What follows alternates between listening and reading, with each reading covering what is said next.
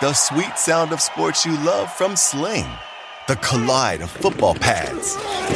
The squeak of shoes on a basketball court. The crack of the bat on a home run.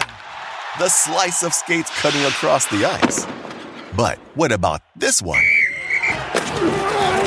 That's the sound of all the sports you love, all at once. Starting at $40 a month. Experience it all live with Sling. At Bet365, we don't do ordinary. We believe that every sport should be epic. Every basket, every game, every point, every play. From the moments that are legendary to the ones that fly under the radar. Whether it's a three-pointer at the buzzer to tie the game or a player that goes 2 for 2 at the foul line. Whatever the sport, whatever the moment. It's never ordinary at Bet365. 21 plus only. Must be present in Virginia. If you or someone you know has a gambling problem and wants help, call 1-800-GAMBLER. Terms and conditions apply. All right, the Boston Celtics did not get a good grade in Danny and my off-season grades podcast, which I think was that this week. I've completely lost track of time with all the pods we're doing, but it's time to bring in Jared Weiss of The Athletic and talk a little Boston Celtics. How you doing, man? I'm good. I haven't heard the grade. I'm going to assume it's a C+. Is that's no, it was well below that, actually. Really? Wow. Okay. Well, so you thought they had a good offseason? I think C+ is a mediocre grade. What kind of curve are we Well, C is average for us. Are you like, did you just graduate from business school or something where I went to B is average? I went to BU, so a C+ there was an A at Harvard. So I guess I actually am on board with what you're that's not even a joke. Like, that was actually statistically accurate. It was a major thing we hated back then, but whatever. I did make it through college just barely, and based on a BU grading scale, then I guess I would give them a C- because it was definitely a below average off season. It wasn't. Yeah. It wasn't terrible, but it definitely was. If C is good, then it definitely was below that for sure. So they're like C- flirting with the D+ there. Well, I think we got to get to the elephant in the room quickly, and that is the status of Kemba Walker. Was that? Oh, okay. I thought you meant Peyton Pritchard. But yeah, we could talk about Kemba. Why is that the elephant in the room? No, I'm just kidding, because they have so many elephants in the room. If you notice one little guy in the corner, But yeah, so Kemba Walker's knee is not a disaster, but it's not good either. Though I think the most important thing is trying to understand what the injury is. And I just did a piece on The Athletic. I have to start plugging, with Jeff Stotts, the man known to most of us as In Street Clothes, who even taught me stuff about Kemba's injury history I didn't even know. Like, I didn't realize that they had diagnosed the lateral meniscus tear that he had in 2015 back when he was at UConn. Like, he basically had like a torn knee for a decade before he actually had surgery on it. And so it makes it unsurprising that it certainly appears, although we don't know for sure, that he has osteoarthritis in his left knee. And it's starting, now that he's 30, it's starting to cause issues for him. And so I think that what that mostly means is that the cartilage around the meniscus in his knee is wearing thin. And so he had an injection back in February to help kind of restore the veracity of the vitality, maybe is the better word of that cartilage. And that didn't quite work, although I guess the season kind of cut short. So maybe it would have worked after he returned, but he was only back for a few weeks. And then when he got to the team in June for pre-bubble training camp, they realized, oh, wow, your knee is in way worse shape than we realized, and you're in need for a multi-month ramp-up period. And they didn't quite have enough time to pull that off, and they had to do a real truncated version of that. And so him and Danny Ainge both basically said, we kind of had to rush that a little bit because we didn't really have much of a choice. And that's why I kind of looked like crap in the bubble. And when he finally talked this week, he basically explained, the main thing I asked him was, what are you looking for as you, quote unquote, try to strengthen your knee, as the team is calling it, over the next month or two?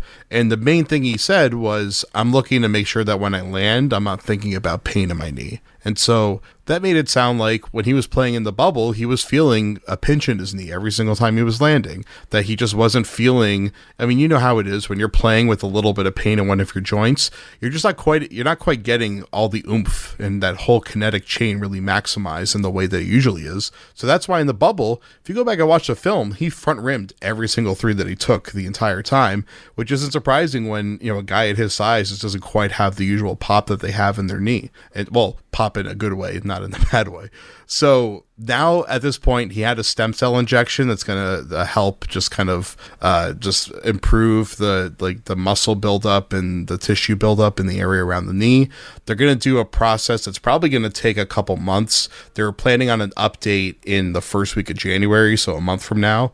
I'm expecting that update to not be, hey, he's coming back tomorrow, but more, hey, he's on track and probably will be back at some point in the next few weeks, and we'll have an update for you then. But I wouldn't expect him to be ready until the end of January, early February, probably as a best case scenario. Yeah, that seems where it's headed. And, it's interesting. Will Barton came out today as well, and it sounds like it usually when these guys have these knee issues, but they don't actually say what it is, it is kind of this arthritic condition, issues with the amount of cartilage that's still in the knee, just getting swelling, getting pain as they try to ramp up their activity. And Will Barton said that his problem was he couldn't work out the way that he wanted to during the initial part of COVID. And I think we all have kind of even forgotten as a society that, no, it was actually maybe not every NBA player was doing this, but that a lot of players didn't have access to the team facility. They didn't have access really to anywhere to train, particularly someone like Walker or Barton, where, you really need to be monitored. You got to be getting treatment every day if you are going to work out. And so Will Barton said he came back in much worse shape to start the bubble, where you'd be like, oh, you have rest. But as someone who's had knee injuries too, sometimes just resting and literally doing nothing makes it worse. You kind of need to find this sweet spot of okay, there's some activity, you're keeping it moving, you're strengthening it, but at the same time, you're not going too hard and inducing pain and swelling. And so you really need to be under supervision to have that. And so it seems like that, based on what you're telling me, that he wasn't really able to have that. He comes back and then they weren't able to ramp him up quickly enough. And he had some moments in the playoffs, but I thought, watching him try to beat switches, for example, basically anything other than conventional pick and roll, he really wasn't able to have an impact against the defense, and he really kind of got taken out of it in both the Toronto and Miami series. So hopefully he can get right, but for a small guard at 30 having these issues, it seems like one of these things where they can kind of get him to where he's semi-functional, but I also have concerns about whether we're going to see the same guy we saw in Charlotte in the 18-19 season again. Yeah, the thing is the first half of the season he was great. He was the all-star starter. He looked like everything that they had hoped he was going to be. And then just as the season wore on, it started to set in for him. And I know people really point to him playing in the Elam ending in the all-star game as what did him in. But playing one extensive fourth quarter when you're already playing most extensive fourth quarters, I don't really think that's going to make much of a difference. So yeah, maybe that was the straw that broke the camel's back, but the back was breaking no matter what, if that's what did it. So I think the concern with him is maybe less about will he eventually get back to full form this year, because they have the luxury of time at this point. There's no rush to get him back. They have Marcus Smart to run point for now. They have Jeff Teague, which I'm sure we'll get into a little bit later, to back him up as well. But so they don't have to have him back right away, and they can be patient. But the question is, for what we saw in the playoffs, we've seen Kemba Walker play great in the first round now 3 times. And then he got to the second round and it went really poorly. And he went up against probably the 2 best defenses in the NBA to match up against him in Miami and Toronto last year. And they just took away all the daylight that he usually is able to get on his high pick and roll game. They had length that could really contest well in the paint against him. And they just took away so much of what he did well. Now, he was able to get to a lot of what he does well. He had a couple shots that should have been game winners, whether he got fouled and it wasn't called, or he hit the game winner in that game where Anunoby hit one of the great buzzer beaters ever. People forget that he hit his cardiac Kemba shot right before that shot went in. So, I think maybe the narrative on him would be a little bit different if a couple of those breaks go the other way. But overall, it was pretty apparent that like when he would come over a screen and the defense would play aggressive on him, he wasn't comfortable pulling up in those tighter windows. And those are the things that he needs to be able to do in the playoffs. Otherwise, he's just not going to be an all-star in the playoffs. So what are they going to do while he's out? Not be good. They're going to play Marcus Smart at point. It's not definitive. I'm assuming that's what they're going to do. I don't think Jeff Teague is going to start in the meantime, even though Jeff Teague apparently is Brad Stevens' favorite player in NBA history. But so what I would do if I were them, and I guess it depends on a matchup by matchup basis, is I would slide Jalen and Jason down to the 2 and the 3 and start Grant Williams at the 4 next to whomever wins the center battle in camp. We'll see how that goes between Tice and Tristan Thompson. But Grant Williams, he had a really good bubble. He's shown that he's pretty flexible with his defensive roles that he can handle at this point, though he can't handle really speedy wings. But he can handle like a pretty good amount of wing assignments that you throw at him, and he can handle a good amount of big assignments you throw at him. But his spot up shooting was actually really good last season after he had that ridiculous 0 for 26 start to the season. And in the bubble, I think he shot around 40% on a couple attempts a game. So he is showing that he can legitimately stretch the floor. You could put him into handoff actions, into like, different pick and roll actions, or he can spread the floor. So he can kind of be that big helping to run the offense, or he can be that floor spacer you need out there. So I think he makes the most sense if he is still shooting well. And he says he had a really good offseason and he felt like he really expanded his off the dribble game. So if he continues to improve at the rate that he's been improving over the last year, then he probably will be a viable starter for them in the meantime. Yeah, so it sounds like you are a big believer in what Grant Williams is going to bring this year. Well, I mean, I'm his podcast co-host, so legally I have to, but I am. I mean, I was a big believer in it before we had a podcast together. The guy, he's like all the background that I did on him once he got to the team, everybody agreed that he's someone who's going to be able to really reshape his game to fit in the NBA, and then eventually be able to bring some of the skills that he had in college back with him into the NBA once he's really fine-tuned it. And that even though he's undersized, he just works so hard and so smart that he's able to make up for it. And everything that he did over the course of the year really fed into that narrative. So, I'm especially the way that his shooting improved so much over the course of the season. I think that was just a real telltale sign that he's someone who's going to continue to grow at a pretty strong pace. Man, it is crazy to think that I've been working with Helix Sleep since 2015. And I think that's because my story with them seems to really resonate with listeners. If you've never heard it before, that was kind of the beginning of the direct-to-consumer boom. And there was another very prominent mattress company at that time that was trying to convince you that mattresses were one size fits all. They found the one formula, the one mattress that was going to work for everyone. My then girlfriend, now wife, and I ordered that mattress. We ended up having to return it because, hey, guess what? Not everyone is the same. And then she did some more research and found Helix Sleep. We took their sleep quiz and we found a mattress that actually worked for us and our body types. And Helix offers 20 unique mattresses. Everybody sleeps differently, and Helix mattresses are designed for specific sleep positions and field preferences: hot or cold, side sleeper, back sleeper. So take that Helix sleep quiz, find your perfect mattress in under 2 minutes, and it's shipped straight to your door, free of charge. It's no risk because you really need to sleep on the mattress in your own home. You're like, well, how should I order this if I can't sleep? I'm like, yeah, you're not going to learn anything by going to the mattress store and sleeping on the mattress where, do I take my shoes off? Do I leave my shoes on, but then my feet kind of hang off the bed because I don't want to put my shoes on the bed? And is it weird that I'm laying here for more than 30 seconds? You can't tell anything under those circumstances. You might as well just order it, get it sent to your house, get that 100-night trial. They're 10 to 15-year warranty, depending on the model. And there's never been a better time to try a Helix Sleep mattress because they are offering 20% off all mattress orders and 2 free pillows for our listeners at helixsleep.com/capspace. Easy to remember /capspace. We talk about all the time here on the program. That's helixsleep.com/capspace. This is their best offer yet. I can attest to that since I've been working with them for 9 years, and it won't last long with Helix. Better sleep starts now. Don't forget that /capspace URL to let them know that you came from us. Yeah, and then, of course, another guy we have to talk about potentially improving, I mean, I think it's really Jaylen Brown and Jason Tatum now, that with Walker out, Brown in particular now really being the no doubt second option. It seems like this is going to be his time. Maybe that'll be Smart and Teague a little bit, but it seems like this is going to be his time to really, he's probably scored more than people realized last year, but he did it in ways that weren't necessarily the focus of the offense where he was making the play. Maybe there'd be something where, he's trying to get a quick duck in or like take advantage of the attention of the defense being elsewhere. But seems like this will be his time to prove, as I think maybe he's wanted to do for a couple of years, but they've had so many options to prove that he can beat someone creating on the ball as a primary option, maybe on second units at a minimum.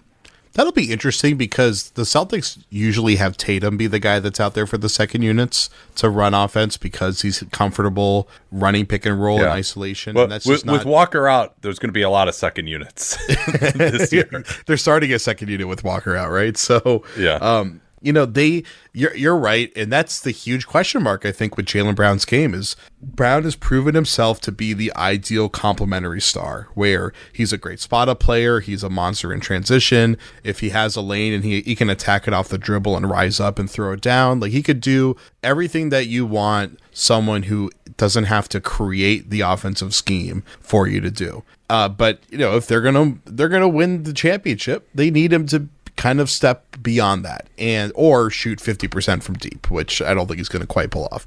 So yeah, they're going to need him to be able to run pick and roll. They're going to need, especially when a defense is out there blitzing on Jason Tatum, which I think we're going to start seeing a lot more this year. And defenses started doing that in the second half of last season and obviously in the bubble. So when Tatum is getting blitzed and they need to take the ball out of his hands, Jaylen needs to be able to be the guy that goes up there, gets that kick out from him, and is able to lead 4-on-5 or 4-on-3 basketball from there. And that's hasn't really quite been his game. He's been more the guy that he plays off to the side of the play, or they run handoffs and stuff like that to get him into the play. And so he's going to need to be the one that really leads the action. And I mean, he's grown really well. He's improved on all of his shortcomings throughout his career, and that's just kind of like the next big hurdle. But clearing that hurdle, I think, is a lot different than refining your jump shot and being able to handle in transition and stuff like that. Handling and decision making in half court, that's like the hardest skill in the game, and that's why the big stars are the guys that do that kind of stuff. Yeah, and I think he's taken some strides as a passer, and I think just slowing down just in general when he gets into the lane to make a decision instead of just feeling like he has to go a million miles an hour at the rim. I think he could be able to make some hay out of the post a little bit as well. He's got like a nice little fadeaway. If he gets a mismatch, he can really back down and get fouled. It'll be really interesting to see. I mean, I think his development has been pretty solid other than a rough start to the year, the last Kyrie year, which was, not something that I think a lot of people want to remember in Boston. So yeah, there's going to be a ton of pressure on him. And if he can really, reach an all-star level this year, that can make up for the loss of potentially Kemba Walker and obviously the loss of Gordon Hayward as well. While we're talking about that, I mean, what is your comment on how things played out with Hayward, the fact that they did not want to do a sign and trade with Indiana, and now they end up with this $27 million trade exception? Is that how you would have played things out if you were them? And what was out there in sign and trade as best you're able to figure out that they didn't want to do with Indiana? Yeah, I mean, I was on board with Turner. And I'm of the thought process that 18 million isn't 27 million, so it's something you can live with for an overpriced center. And I was a believer that you put Turner in a more spread offense with a high frequency pick and roll point guard that can really turn him into a positive roll man or a pop man, that he'll be a lot more effective. And then also with the Celtics defensive scheme, the way that they defend pick and roll, the fact that they have so many great wing defenders, that bigs tend to look great in their defensive scheme as long as they know how to execute the scheme.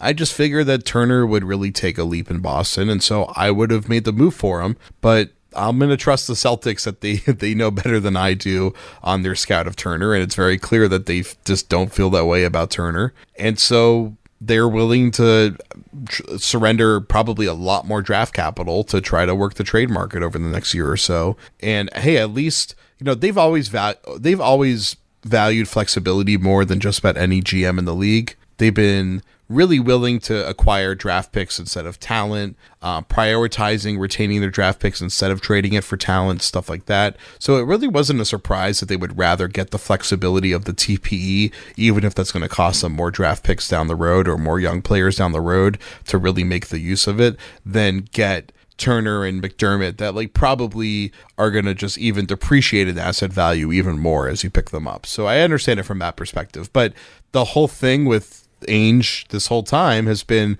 he's amazing at setting the table, but you got to deliver a delicious meal at some point. And they keep missing on all these windows to potentially win the championship. And presumably with Tatum and Brown, that window is going to stay open for a while. But if you lose this opportunity you had where you had so much overwhelming talent, and because of a lot of poor luck and because of a few other factors on top of that, it didn't work out, the worry is that you're just never going to be able to get to that level of talent that's sufficient to actually win the title. Yeah, I think that's a good point. And they, in some ways, you could say, well, they were right there last year, and they outscored Miami in that series, and they should have beaten Miami. I picked them to do so. But in another way, I think they really lucked out that they didn't have to go against Milwaukee, and I think they would have been really drawing dead against Milwaukee due to their inability to match up with Antetokounmpo. And we got their asses kicked. Yeah, and so in some ways, maybe this team looks better than they should have a year ago, even though obviously they had a really wonderful regular season.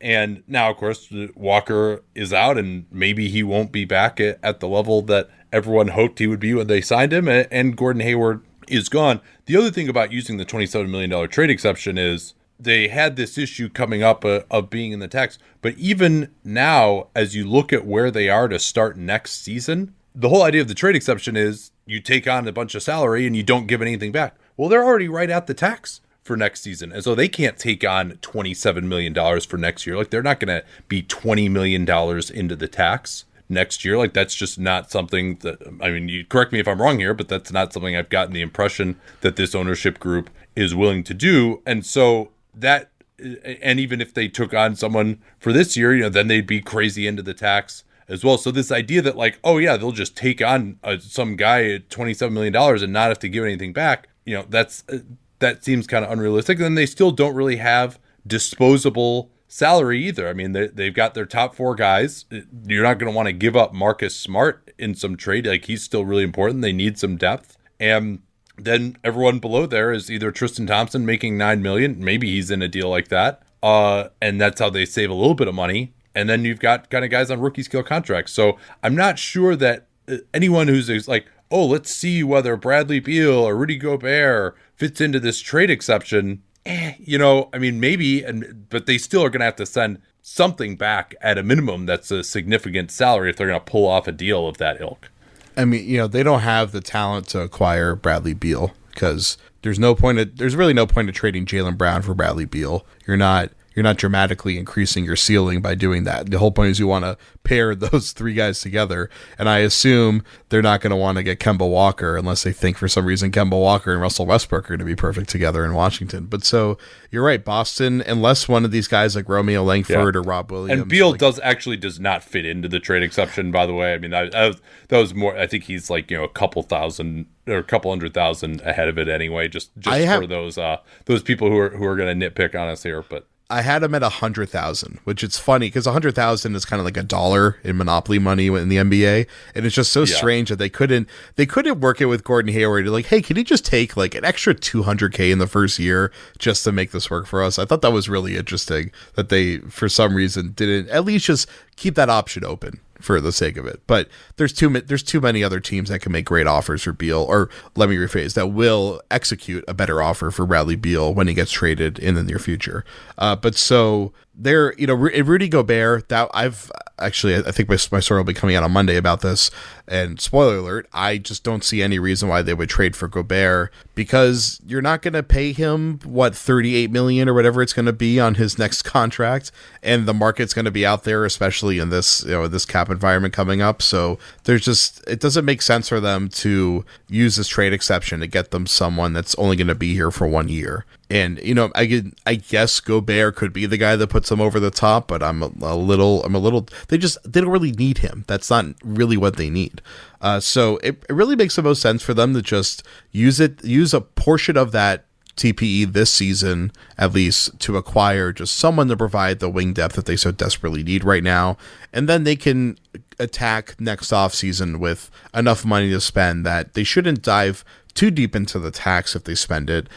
You mentioned 20 million. I know we've kind of gone back and forth on this over the years, and I'll concede no one has ever told me this is how much they're willing to go into the tax. All their public comments have always been so unbelievably vague. Like their owner, every year he says, we're willing to pay the tax for a winning team. And no one, and then you ask him, so are you willing to pay $1 million or are you willing to pay 40 million? And then it's like, we're willing to pay the tax for a winning team. So, I get the sense that, especially considering they apparently were willing to offer around 20 million-ish or so, or if not more, to Gordon Hayward, they definitely are willing to go, that at least 10 to 20 million, somewhere in that range, into the tax, where you're getting to the first couple steps of the progressive tax, but they're not willing to go like Kelly Oubre levels into the tax necessarily. Yeah, I mean, I think for just about any team, 15 million into the tax is kind of a de facto hard cap, because that's when it's $250 per dollar going up to the 15 million mark, but then it goes up to $325 after that, and that's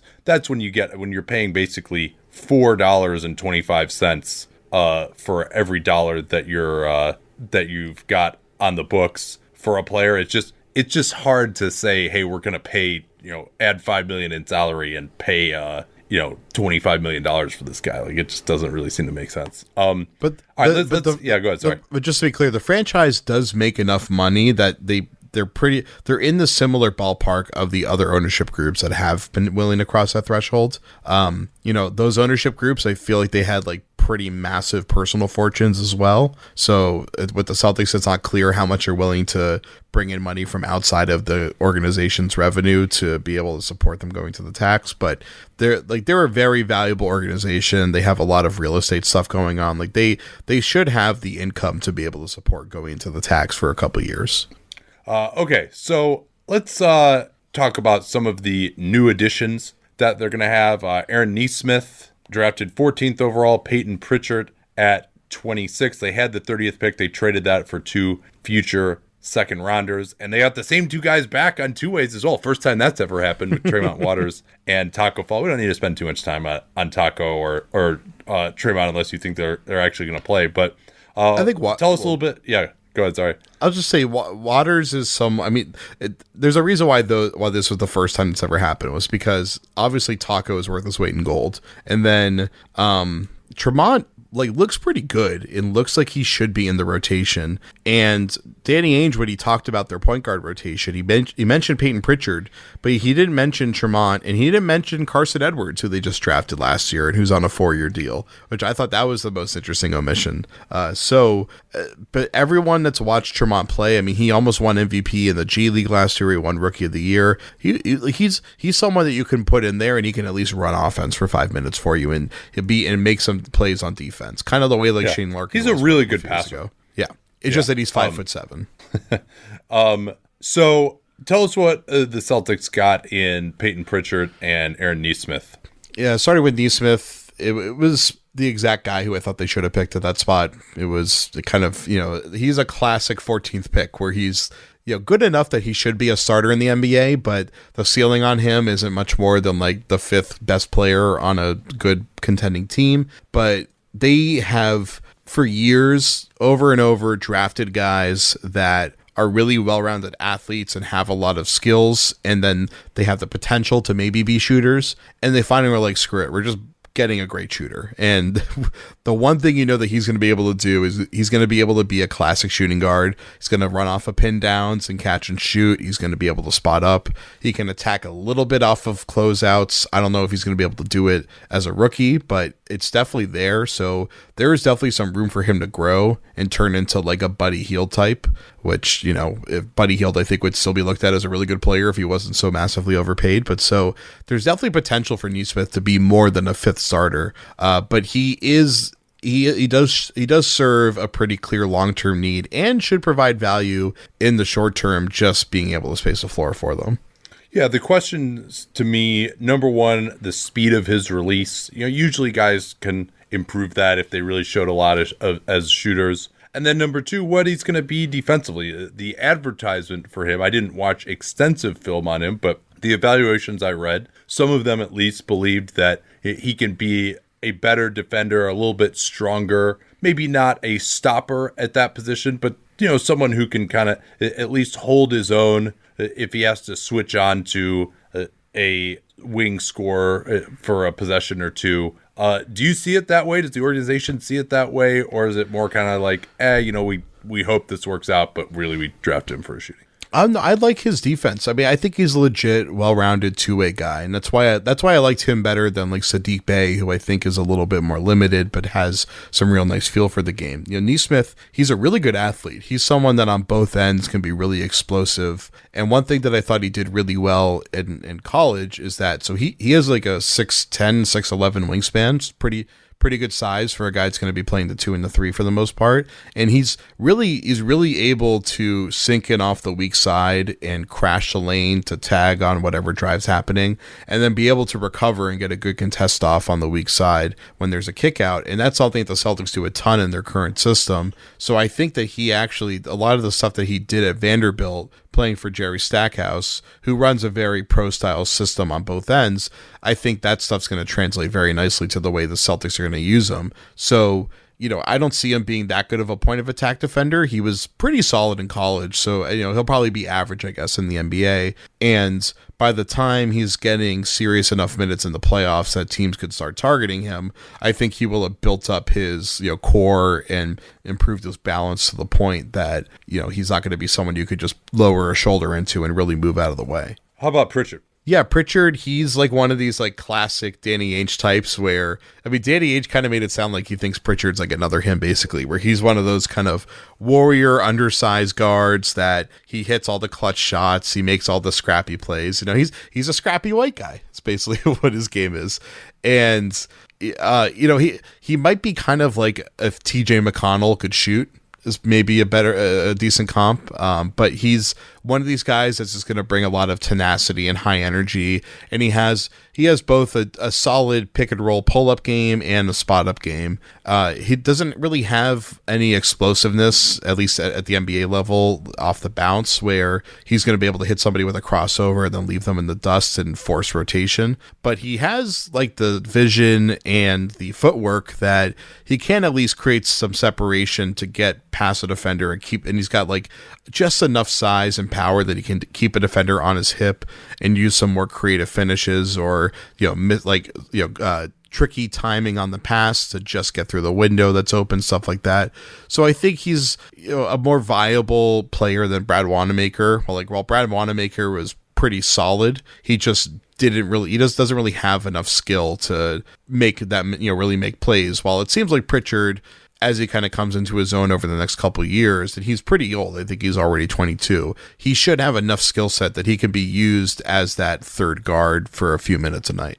Man, I just love American Giant. Just an amazing clothing company. I was reminded again of how much I love it when I drove from California to Montana over the All-Star break. And you know what it's like when you're on a long road trip and it's cold, particularly when it starts off warm in the Bay and then we get into some really cold areas. You're like, well, I don't want to wear like my jacket in the car, but then when I get out to fill gas, I'm going to be freezing. But the American Giant hoodie was perfect because despite being made out of a nice heavy material that'll keep you warm. It's not too hot as well. So I was able to wear it in the car, not be too hot, step out of the car, and still be warm enough when I was filling up gas or going into a restaurant or something that I didn't feel like I needed my jacket even when it was cold outside. These things are amazingly durable. I proposed to my wife wearing an American Giant hoodie in the Grand Canyon almost 7 years ago. I still own that same hoodie. I still wear it constantly. And American Giant has since spread out into all sorts of other types of clothing, like their premium Slub Crew tee, the No BS high-rise pant, the slim roughneck pant featured in Giant Magazine issue 2. Every American Giant piece is made in America and designed to last, no exceptions, and it provides year-round comfort. So find a closet staple for every part of your spring days at american-giant.com and get 20% off your first order when you use that vendor code CAPSPACE at checkout. Easy to remember, we talk about CAPSPACE all the time here on the program. That's 20% off your first order at american-giant.com. Don't forget that CAPSPACE code to let them know you came from us. Now we get, of course, to Jason Tatum. And Tatum really had a tough start to last year that I think people kind of forgot about in the end, but then just absolutely was on fire in January and February. Ironically, as Kemba Walker really started to drop off a little bit, that three-pointer off the dribble in a conventional pick-and-roll defense is becoming a major problem for teams. Another reason why you just basically could not play conventional pick-and-roll defense against this Celtics team. The Raptors had to go away from it. Obviously, the Heat either went zone or switched. The Sixers got murdered in the first round as a result of that. So that's a huge shot for Tatum now. And, you hope that he can consolidate his gains in that area. I mean, shooting 40% on off-the-dribble threes out of the pick and roll, I mean, that's just completely ridiculous. And maybe he could take a step back there. But nonetheless, not that we would ever make a bet on what his three-point percentage is going to be next year. You should have taken it, by the way. Didn't he finish over 40%? Yeah, and what's funny was Drew Hanlon told me I shouldn't take the bet, and I told him, like, no, he's going to become 40%, and sure enough, it happened. Well, I mean, I think a lot of it, too, is just his shot selection is going to get so much more difficult, and it should get more difficult. I mean, if you're shooting 40% on threes off the dribble, you might as well take a few more, and even if you're 38% or 37%, you're still going to get guarded out there. It's still a great shot in the half court. But outside of the shooting, what are the other realistic steps that Tatum could take forward this year as he really looks to get into being solidly in that top 10 players in the NBA type of group? Well, even before moving further inside, he said in his opening presser that his big thing he's been working on this offseason is moving his pick and roll pull up to the 28 to 30 foot area.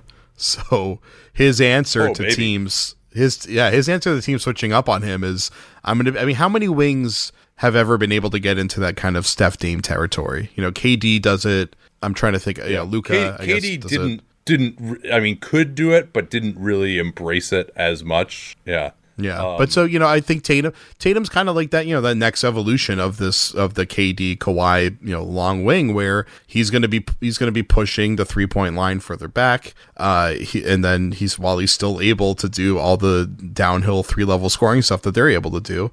But so, if he can even just every once in a while take that shot, that would be huge. That started to show up in that crazy run he had in February where he won Player of the Month. There was this one shot he took in Portland where he had like a behind the back pull up from 30 and he just switched it so ridiculously. It was just, it kind of blew everybody's mind. And even Tristan Thompson cited like that game in his press conference the other day, which I thought was really interesting. So, but yeah, so, we know he's probably going to continue to get a little bit better. The degree of difficulty is going to get a lot harder for him on those kind of plays. So basically the question is, what does he do once he gets inside the 3-point line? He's got a defender on his hip, and he's got probably 2 defenders trying to trap in front of him.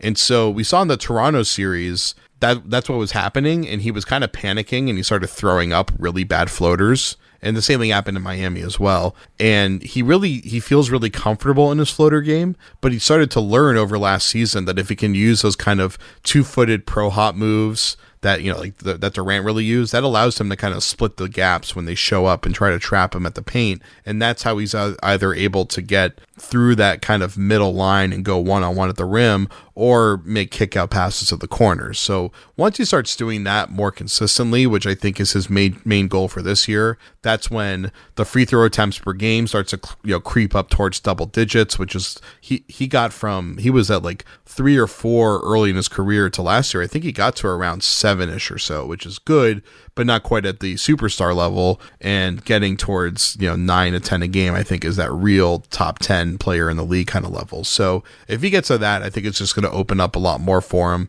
And he's already gotten pretty bulked up. There's definitely more room for him to go, but I think a lot of his improvement has just been like he's finally strong enough to play with physicality and push guys off. And so I wonder if there's going to be diminishing returns in that growth over the next few years, just because he's already bulked up so much from where he started. He doesn't have that much more further to go in that kind of growth.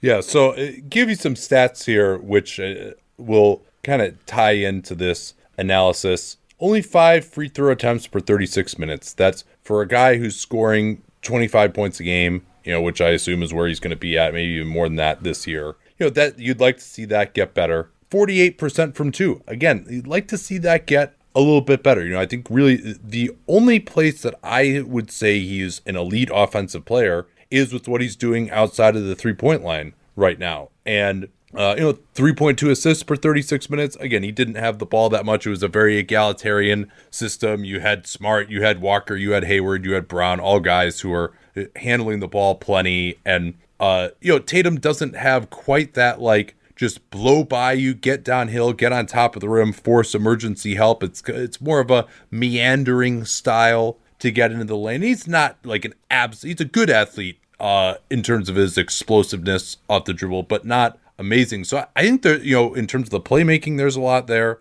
I thought the finishing really needs to get better, not only on floaters, but at the rim. And I thought he almost was like turning these shots at the rim into floaters. He would keep 2 hands on the ball. He was almost like shooting his jump shot off of 1 foot from within 3 feet of the rim. He has these long arms, but he's not getting the type of extension. He's not moving the ball around to have like a great feel for finishing, avoiding the shot block. So improving his finishing, which is something that guys get a lot better at, I think is huge. Like I really was disappointed in some of his finishing in the Toronto and the Miami series. And then I think also just his one-on-one moves. I didn't think that he, against both Miami and against Toronto, maybe Toronto in particular, when it got down to the end of games and, he was going against a Fred VanVleet or Kyle Lowry, who are good individual defenders, but he has the physical advantage on them. He wasn't getting great separation. And so I think, that mid-post, turn-in-face, jab step complex stuff, even off the dribble to leverage the threat of his jump shot off the dribble to get guys moving forward and get past them. So I think those are the 2 things that are the biggest to me, is the finishing at the rim and just a little bit more moves off the dribble one-on-one, because that's like teams are going to have to either switch or go zone against the Celtics. Like with Walker, if he's right, and with Tatum, like you just can't play a conventional pick and roll defense. So he's got to get better at beating those if he's going to be effective second and third round of the playoffs where this team wants to be. Yeah, a big thing you were touching on there is going up against guys like Lowry and VanVleet, where it definitely seemed like he wasn't comfortable putting the ball on the floor in front of those guys as much. And yes. I think a big thing for him is, he's had to really learn how to make his game more efficient in his movements over the last few years. And a big thing for him is going to be, how do I, if I'm, in the triple threat against these guys, how do I attack them more downhill, where I'm able to very quickly use my shoulder to block them off and get the ball protected. I think he's just continuing to find ways to try to protect the ball even better, because he's someone who has to really protect the ball, because he isn't able to really explode by people in the way that even Jaylen Brown is able to with his first step. So him getting more shake and getting even even being even better with protecting the ball. Like he last year finally started using the offhand to really push away that defender's hands and give him a little bit more a little too much. He definitely did do that. He got called for that, once a game during the playoffs. Danny was very focused on that during our live broadcast, rightfully so. Yeah, and he was incredulous when he was getting called for it, and we're like, dude, like you can keep, because he's good at using his forearm instead of his hand, so that it is technically legal. But then there's times where he has a guy right in his chest, and he just gives the full forearm shiver right to the chest, and he has to recognize, like in NBA refs now, they're no longer only going to call that if there's a full extension. If you clearly dislodge the guy and he goes flying, even if it's a flop, like 35% of the time, they're going to call that. So I mean, he's gotten a lot better at knowing how to game and like knowing how to work that. But also, now that he's a young star and he's getting all the craftiest defenders in the league going at him, he has to learn how to not get called for a lot of these fouls. Let's turn to the rotation a little bit here. And you imagine that Walker will be the starting point guard when he returns. I agree with you that it would make sense to start Smart at the point and kind of move everyone down and start Grant Williams. I have this feeling that maybe Jeff Teague will still be the starter and that they'll still kind of want to just keep everyone in the roles, because like Teague can kind of play as a Kemba Walker light in some ways. Yeah. I mean, he doesn't shoot any threes, and was available for the minimum for a reason. He may even just be totally done, but he's a similar type of player. So maybe the thought is we want to keep everyone in the roles that they're going to be in. Once Kemba gets back, we'll start Teague, and then we can have Smart come in with the backup unit and run the point with them. But Teague will clearly be part of the rotation. That's what they signed him for, I'm sure. Who do you think starts at center?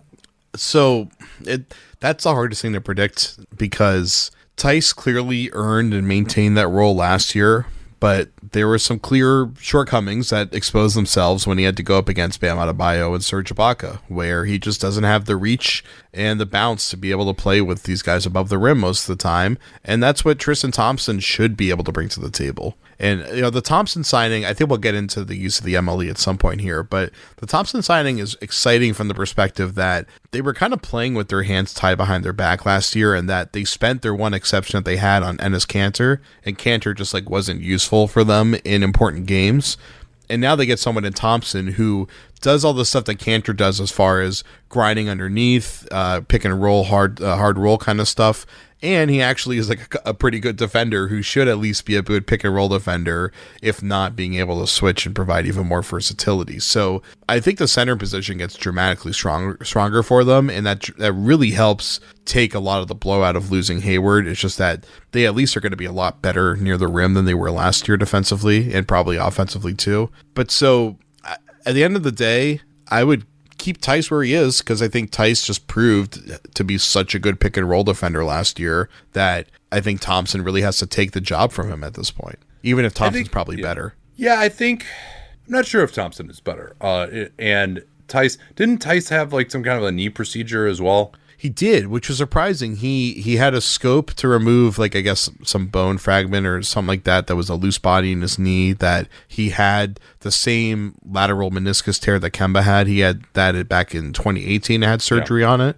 And I pretty much really every year he's had to scope it. I thought he really struggled the year after that surgery. Do you agree with that? That kind of he did him the next year? I think that's part of why his leap last year seems so drastic. I think a part of it was just that he was healthy and he was just moving so much better. But he says that he's ready for training camp, and they said he would be ready for training camp, but I'm always dubious that that's really the case. But he says he's good to go, so it's very possible it was like a very, very minimally invasive procedure, and he really is good to go. Yeah, I mean, that was October 21st that he supposedly had this surgery, or at least when they released it. And so he said the other day that he wouldn't have any restrictions in camp. I think whether Thompson or Tice is better, I think will really depend on the matchup, and whether Thompson, both of those guys, whether they can maintain their levels from last year. It was a bounce back year for Thompson after kind of 2 lost years before that. He's got a hamstring issue coming into camp, which might affect who the opening day starter is as well. And obviously Robert Williams will fit in there too. And it seems like Brad Stevens really likes using a lot of centers and having a lot of different looks, kind of the same way as Steve Kerr. I think, assuming everyone's healthy, to me it makes a little more sense to start Tristan Thompson, and maybe they'll just switch up the matchups as well, depending on who they're going against. But Thompson to me is just stronger, better post defender. So if you're going against a big brute, usually teams are more likely to start that kind of player then bring him off the bench. And then Theis can come in with the second unit. I think he gives a little bit more offense than Tristan Thompson as well. Thompson can kind of clean up on the offensive glass more than Theis does playing with the starters. They're both good screen setters, but I think Thompson is probably even better than Theis is there. Thompson can move his feet a little bit more defensively without fouling, which was a struggle for Theis. So I would probably start Thompson and then work in Theis and Williams off the bench, particularly if Theis is coming back from this surgery, and then you just close with whatever the best possible matchup is. Yeah, I think a couple things I'll put in Thompson's camp is that one thing that the Celtics struggled with in the playoffs or the biggest thing they struggled with was just ball penetration into the paint. And they're a team that just doesn't pick and roll at all. They run lots of pick and roll, but they never hit the roll man on a hard roll to score. That's just something that they don't ever really do. And that's faded from most, very few teams in the league do it at this point. They were, I think, fourth last in usage in that kind of play last year, but the teams around them were all the top. It was like the Lakers and Houston and I think the Warriors. So, and they don't have a pick and pop threat either, which is another way you can get usage out of that. Exactly. So that's where I'm going with this, is that Thompson is, I think, could be a really good pick and roll partner as a hard roller that you could throw over the top to. He can go up there and get it and finish with power, which is something that Theis doesn't do at all. Theis has been very effective for them as a playmaker in the pick and roll, where they'll have him do the snake and seal play that he does with Tatum, where he rolls into the middle of the paint and then just sets a the box out screen. Yeah, so they insist it's called the Theis now, but it is legally speaking, it is the Gortat, of course. So he was really good with that, and he's also very good as a short rolling passer. That was something that most people just didn't really notice with them, but he actually was the best on the team in executing that stuff. So they would run a lot of stuff where with teams, if they wanted to try to trap the box high up at the free throw line, they would run a short pick and roll with him, and he could put the ball over his head or even spin around and go find a shooter that was wide open. And I'm not really sure how much Thompson's able to do that, but I'm assuming just Thompson playing in a team with just NBA caliber offensive players is going to open up a lot for him. So there's no clear pick on like who's the more effective pick and roll player, but if they're facing the same kind of issues that they were facing last year in the playoffs, where they desperately need somebody that they can get the ball to in the paint and he has the power and the athleticism to finish, I think Thompson will make a massive difference in that regard. And that might be what kind of wins him the starting job at the end of the day. Because neither of these guys can pop anymore. Like Theis, he was a good popper the first couple years of his career. Last year, it went really poorly. Yeah, he was pretty broke in the playoffs. I will respectfully disagree with your assessment of Thompson as an athlete. I think he's kind of more of a ground bound. What would Tom Heinsohn used to call those guys? Like they're like mashers or. Oh yeah, I can't remember what he would call a wide body or something like that. I think he's kind of more that type of guy at this point in his career. Now, what he can do a lot of is put the ball on the floor for a dribble or two and get into a short hook shot, with either hand, which Theis cannot do at all. Yeah. So he's got a little bit more of a floater guy. I actually think Theis is a better go up and get the ball in the air kind of guy. We'll see where Thompson is at as a playmaker, but he is a little more comfortable off of one or two dribbles, at least going towards the basket, even if he's not going to jump over anybody and finish. And then he's still a monster on the offensive glass too, which I think will be a nice element that this team hasn't had other than with Kanter, and Kanter obviously had so many defensive limitations. And then they got Rob Williams too. Do you think there's any possibility that Rob Williams is just better than both Theis and Thompson this year? Or is he just too uncertain? He is so much more talented than they are and can be so much more impactful than they are, that I think they would be willing to go with him if he can just show moderate improvement in his ability to, one, read defense beyond the very first action, because he could defend a pick and roll just fine, and then everything would fall apart from there because he just couldn't continue to keep up with everything as it would change. And then on offense, he is amazing with the ball as long as he only needs to touch it for like 2 seconds, and anything more than 1 second, anything more than that, and things get really problematic. So the talent's through the roof with this guy. Like he can go up, he can make any kind of aerial play. He doesn't have a touch near the rim necessarily, but he's so athletic that he can release in, like so far above the rim that it doesn't really matter. And he can dunk so many dunks that shouldn't be dunkable. And then he's a really talented passer. Like, he throws a lot of passes that you're like, how on earth did he make that pass? But then he also throws a lot of passes and you're like, why on earth did he make that pass? So it's just, there is so much raw talent for them to mine out of him, and it's now at the point where he's entering his third season, and he's got to show he's got it at this point, because I wouldn't be shocked if they were willing to move on, or I guess they wouldn't decline the option. They would trade him as he's cheap enough, but he's got to show that he can make it this year. And last year he had some awesome games, and you're watching him, you're like, this guy's unreal. He had a game against San Antonio where he just single-handedly destroyed the Spurs. It was unbelievable, but he's been hurt the entire time. And the types of injuries he's had have been kind of like nagging injuries that weren't even supposed. It wasn't like he like rolled his ankle and was out for 2 months. It was like he had hip bursitis, that was a hip bruise that was supposed to be out for a week, and then he just didn't come back for several months. And so he had a deep vein issue that was discovered when he was at Summer League when he first got drafted. So there's been a lot of issues that indicate that these might be chronic health issues that might derail his career, and hopefully he'll put it together, because the dude is so much fun to watch, even if it's kind of a mess every single time. Well, and the other problem is just that he got to be unplayable defensively, even with his talent. I mean, one of the big things he was supposed to be great at was getting out on the floor and moving his feet, and he was just getting traffic coned in any sort of a switch situation. And then, he's just not great for kind of the cat and mouse game of a conventional pick and roll defense either. I think he can be a solid depth piece. And of course, Grant Williams can move up to play the center position as well. I thought that's something that they should have gone to more in that Miami series, where that unit was going really well when they would have, I can't remember what game it was, where they had like a really nice comeback with him and took the lead, and then things fell apart. It might have actually been game 6 when they took him out and didn't go back to him. So that I think they're going to at least have a lot of different looks at center. They don't necessarily have like that pure stretch guy. Maybe Williams can evolve into that. So I think there is kind of more competence here with this group, as long as the injuries don't hit, even with Walker out, where I think they can still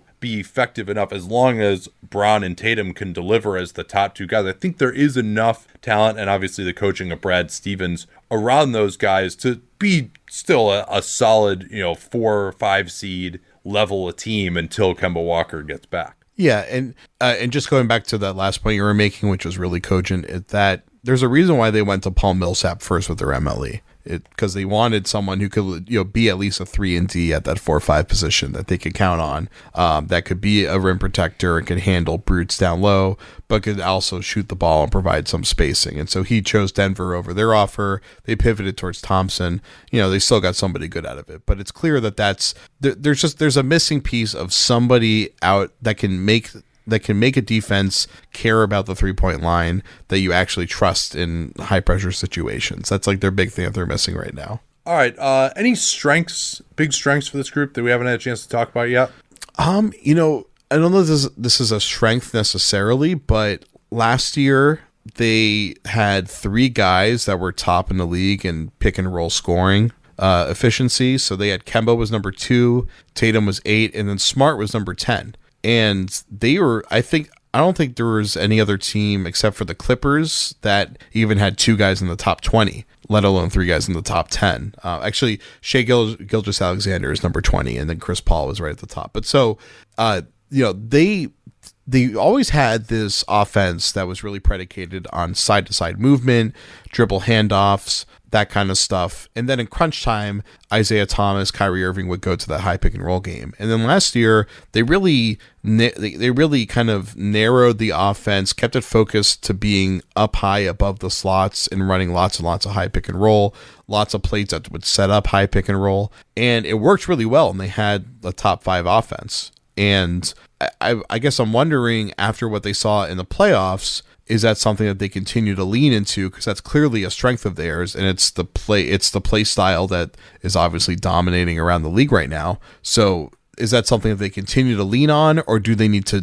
diversify their offense a little bit more and have a more complicated playbook the way they had to in the past, because they didn't have the kind of high level talent that they do now? yeah, it's going to be interesting to see what the offense looks like. And Smart is another guy who might relish an opportunity with the ball in his hands a little bit more. Yeah, I like that as a strength. Yeah, that off the dribble 3-point shooting, that's the biggest thing that you have to point to. And just, I think their overall depth and competence just to have.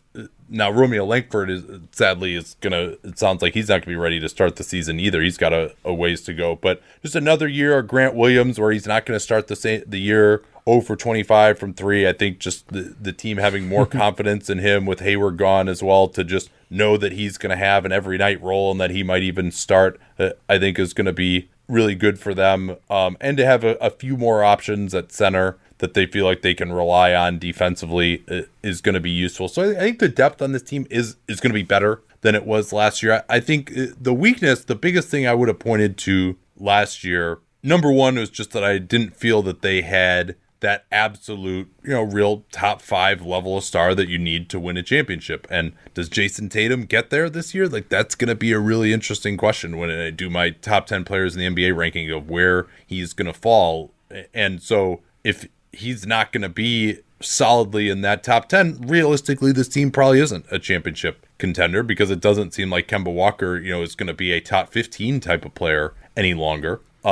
So I think that's just that absolute high-end star power is a weakness when you're talking about the rarefied air this team wants to be in. I think they've shored up a little bit, just like the lack of physicality, because, they got destroyed by Bam last year. Giannis, they didn't really have anyone. I think with Grant Williams coming into his own and Tristan Thompson, I think they have enough beef now. Maybe not enough beef, but enough so that it's not a clear weakness any longer. Yeah, it feels like they shored up most of the weaknesses that they had last year, which was just inherent that their bench was insanely thin because they used all their draft picks and they had to let go of a bunch of guys that were kind of mid-career guys. So that wasn't, that year was always going to be a transition year for the supporting cast. That clearly is going to shore up to a degree with player development and the signings that they made, but it's just that they lost that edge that they had with that wing depth, at that high level wing depth. Losing that, I feel like it's a much bigger loss than whatever gains that they get around the edges. And so that's why, unless Brown and Tatum are taking another big step, and Tatum is playing at the level he played at throughout the playoffs, where, I guess usage might have definitely inflated his numbers a little bit, but he was putting up a 25, 10, 5 every single night. So if he's doing something comparable to that, then that probably makes up for the loss of Hayward. And especially if Smart, I think the biggest question on this team is probably Smart, actually, is he going to be the guy that he showed a lot of the time in the bubble, or is he going to go back to who he was in the regular season? Because his scoring and playmaking and foul drawing took this massive leap in the bubble. Are you ready for some predictions? Say good leap, not massive. You ready for some predictions there? Not at all. Well, that is too bad, I fear, because you have to go first, since Keith Smith went first on the last podcast that I did. Oh, wow. Okay. What is 0.58 times 72? Well, here, you can just give me the 82 your 82 game projection, and I'll be happy to translate that for you into 72. Okay. I have the spreadsheet here. I think I still see them as a 50-win team. I think this team full strength is a 50 to 55 range, which is pretty close to where they were last year. But because of Kemba, his health, because Romeo Langford, someone who they really need for wing depth, is going to be out for so long, I'm going to give them the equivalent to a 48 or 49. I'll go with the equivalent to 49. So that is, which would make them a 60% team. Yeah, that's 43 wins. Okay. This is surprising. I am actually higher on them than you. Last year, they were a top 5 offense and a top 5 defense, and they had the point differential of a 58-win team. They were on pace only for 55, so they actually were on pace to win 3 fewer games than expected. I don't think they'll be as good in the regular season this year as they were last year, with the loss of Hayward, who was important, although he missed time, and then Kemba didn't miss that much time. He missed a little bit in the bubble, but actually maybe he didn't. Now that I Kemba barely, I think he didn't miss any of the regular season games in the bubble, but he was on a 20-minute restriction that was gradually increasing. Right. Okay, yeah. Thanks for that recollection. So, I think there are going to be a little bit harder hit with injuries this year. I think they're going to get more out of Thompson than they did out of Cantor last year. I think the depth problems are, maybe they're a little bit bigger because they won't have Walker for part of it. I think they're going to miss Brad Wanamaker, although maybe more in the playoffs than during the regular season, because I think Teague is just too small. He's not going to be able to, and he doesn't shoot it, so I think it's just going to be hard to play him. But he doesn't travel when he dribbles the ball, so there's that. That's true. Wanamaker did have a weird number of travels when he would. He had 20 travels in the playoffs. It was the weirdest thing I've ever seen. Yeah. That said, though, I mean, he played 20 minutes a game, and he was a good player for them in the playoffs. I thought his shot really improved, and whatever. We don't need to talk about him too much. I did think it was. No, he deserved. He earned this. He was a minimum player playing as essentially the 6th or 7th man on a team that almost made the finals. He deserves a lot of credit for being able to step up. And he had that one game that always happens on those runs where he had 15 points and basically saved the team in that game. So he definitely punched way above his weight. He deserves credit for that. But I think I do think Teague is going to end up being an upgrade. They didn't. Apparently not from the Celtics because they didn't give him a qualifying offer. But from you and me, yeah, absolutely, we'll give him the credit.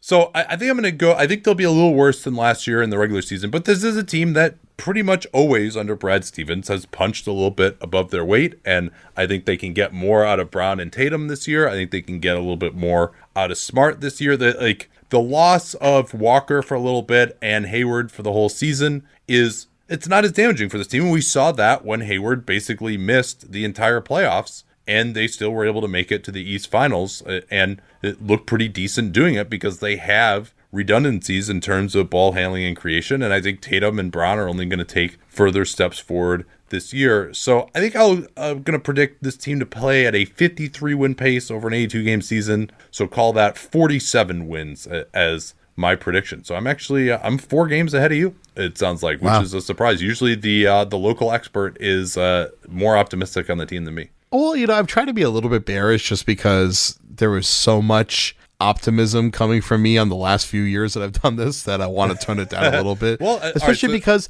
the standard is so high now, and they're no longer in a situation where they're making huge progress and they're getting back somebody that wasn't, like last year it was all, hey, they're going to finally have Gordon Hayward hopefully as a good player, and Kemba Walker is not going to ruin the locker room like Kyrie did, and that it worked out, and that's why they were so damn good last year.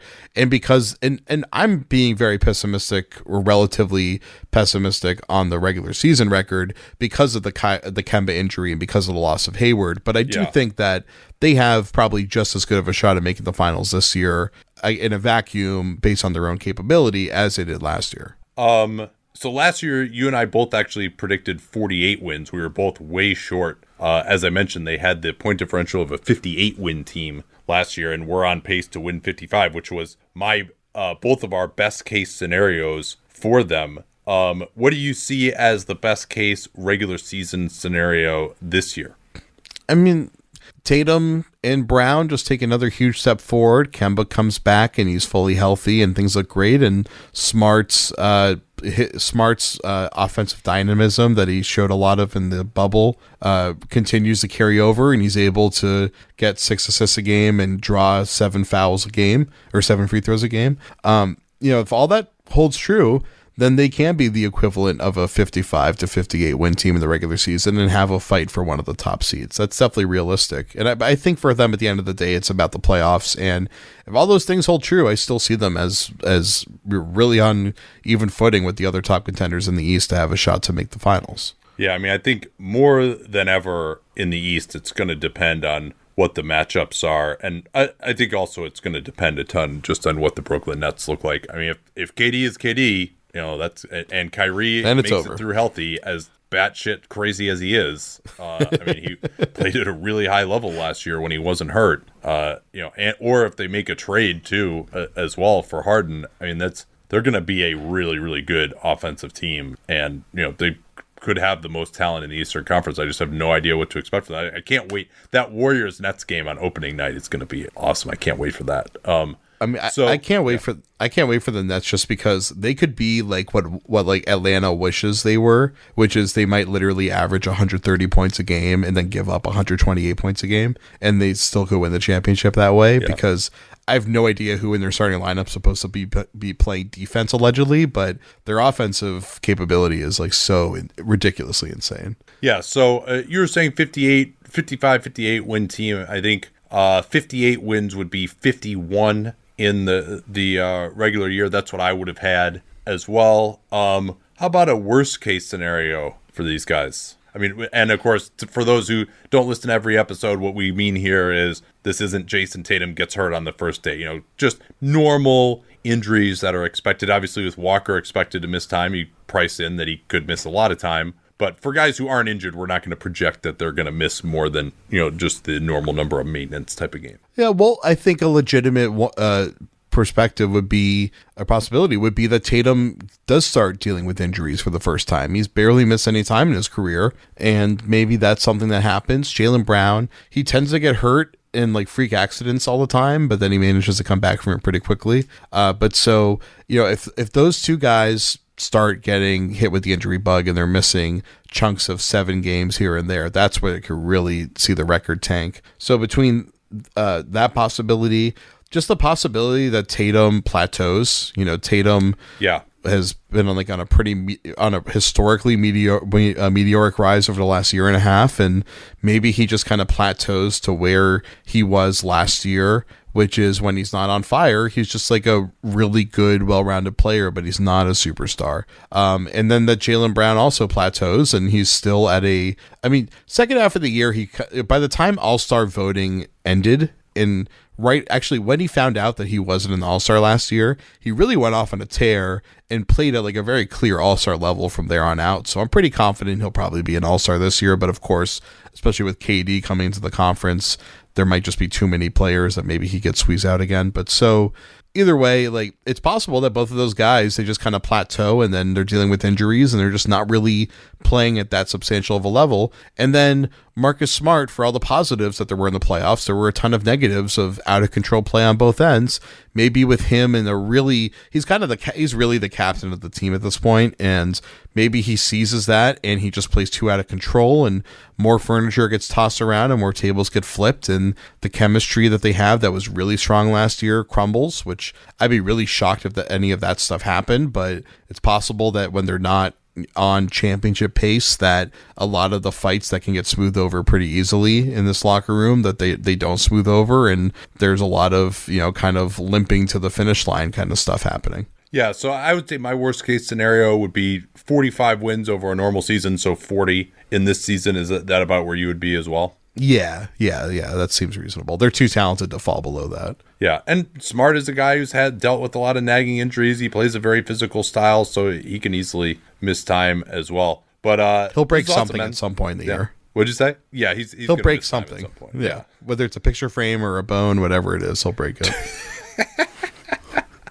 All right, I was gonna get you out of here, but I'm glad we stuck around for that quip. But where can we follow your stuff before you go? You can find me at The Athletic, Jared Weiss MBA on the tweet machines, and once a year on Dunked On. All right. Well, I'm looking forward actually to reading your piece. I got it starred. We put it in our daily dunks that we do for our subscribers today, but I haven't actually had a chance to read it yet. So that's what I'm going to do when I'm actually, for the 5 minutes a day that I'm not recording a podcast, I'm going to read some more about the NBA. But thanks again for coming on. I do think, though, it's sad that we don't have a bet for this year. Maybe we can come up with something. Up with something real quick. Yeah. Maybe there will actually be a summer league for one of us to pay off the bet. Well, you know what? I got a good one for you. Marcus Smart pull up 3-point percentage, which I should have looked it up before I said that. Let me find it, because that was one of the stats I was supposed to have written down, but it was like shockingly good last year. Well, it didn't make any sense why it was that good level. Yeah, I mean, I don't know that we're going to have a disagreement on that, though. That might be the problem. Well, because I mean, there's a very reasonable bet here, which is projected it's going to tank like crazy, and he's going to shoot 25% from 3 again, and you win the bet. Well, how about this? Neither of us feel compelled. Do you want to do Jason Tatum 40% 3-point shooting again? Yeah. I'll take the under. You take the over. I mean, this will be a fun one. We should do it every year until he shoots 45% 5 years in a row or something. All right. Yeah, I'll do that. What was he last year? He was 40.3 on 7 attempts. Yeah, I'll take the over. What the hell? I think I'm going to lose. Yeah.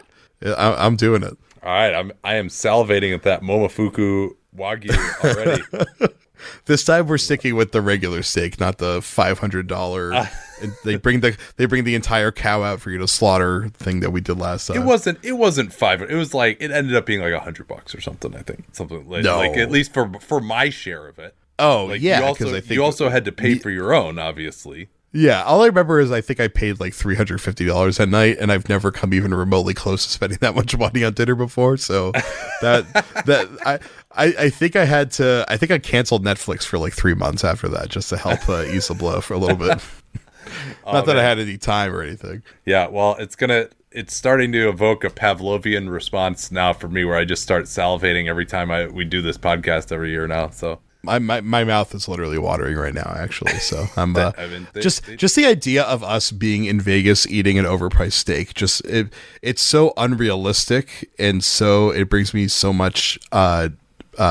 What's the term for it? False hope. That's what I'm thinking of. It gives me so much false hope that society will be back to normal. We'll have Summer League next year, but hopefully we will be able to do it at some point. Well, maybe if not, then maybe the G League Showcase next December. Maybe that's when it'll be. You know, you can pitch to the Athletic that you really need to go see Carson Edwards in his third year with the main reg clause. check in on how he's doing. Seems like an easy sell. Well, it'll be Tremont Waters going for his third straight MVP that year. Yeah, third straight year on a two-way. He had Taco Fall together. They're gonna rewrite the two-way rules, just allow him to stay on the two-way the rest of his career. All right, man. They only get one more year, right? I think you can be on it for. Let's see. Can you get 3 years, right? Years? Well, you can't have more than 3 years of experience. Marquise Chris was on a two-way last year for the Warriors for a time. So and he is in his 4 years. So 3 years of experience before the season, I think. But there might be. I'm not sure that you can be on a two-way with the same team for more than a couple of years. Don't worry. It's not like I'm supposed to be an expert in these things, or could actually look it up. Now on Dunked On Prime, Nate Duncan guesses what the rules are.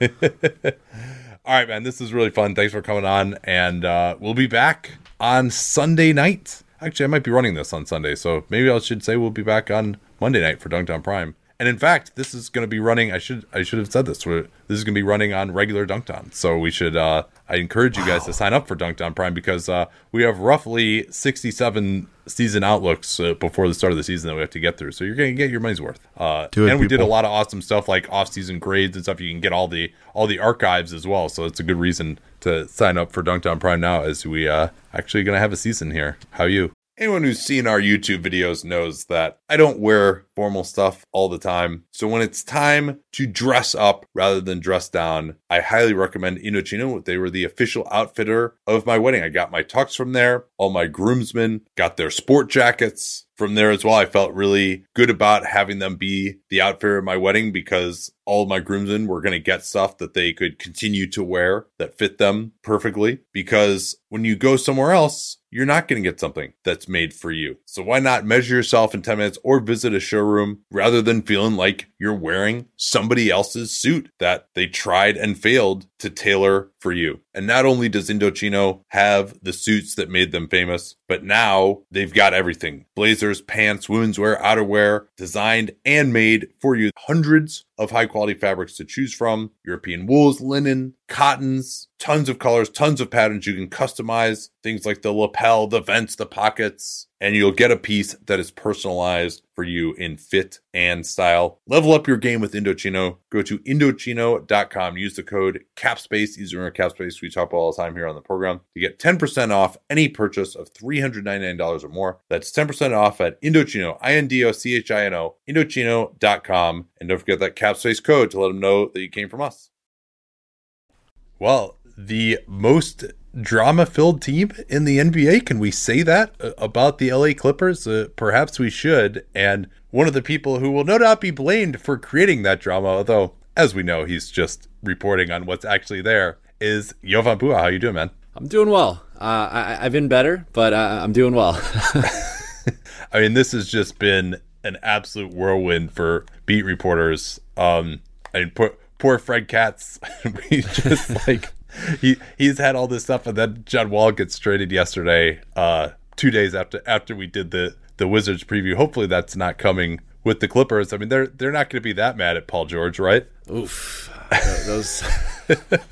Yeah, he sometimes puts his foot in his mouth. I mean, it really does seem like. Do you think he was? And for those who missed his comments, he basically said we didn't make any adjustments over the course of the playoff series against the Nuggets, and he didn't want to be used like Ray Allen or JJ Redick coming off of pin downs, which, as Kevin O'Connor of The Ringer pointed out, I'm sure you're well aware of also, is not really accurate, that he actually ran way more pick and roll than he ever had last year. But do you think he understands like that he's really like taking a shot at Doc Rivers when he's saying that, or is he just kind of like kicking back with Steven Jackson and just saying what's on his mind and like not even realizing it? I think he's aware. And to be honest, like I think he has a point with some of that. I mean, I do think looking back on that series, and even in the playoffs, like this was something that I reported after Doc, they mutually parted ways with him. Which even kind of looking into that situation, there have been some stuff coming out on Doc's side that he didn't expect to be let go. So you kind of think maybe the team is framing it more as a mutual parting of ways than Doc was, but. There was a lack of adjustments throughout the playoffs, and I talked to Clippers people that were nervous about the Dallas series and felt that had Porzingis been healthy, they might have lost that series, or it would have gone 7 and down to the wire in a game 7. So I do think there's definitely some criticism on Doc and his lack of adjustments, overplaying Montrezl Harrell, relying too much on Reggie Jackson in that Dallas series. So he deserves the blame. But, as you pointed out, I don't think it was really on the way he used Paul George. I felt, a lot of the Paul George stuff was self-inflicted. And just, if you look at his shot profile, like one of the biggest differences from his top 3 finish, his third place finish in MVP in OKC versus last year was his free throw rate. He got to the free throw line a lot less and became more jump shot reliant. But so, I mean, I do.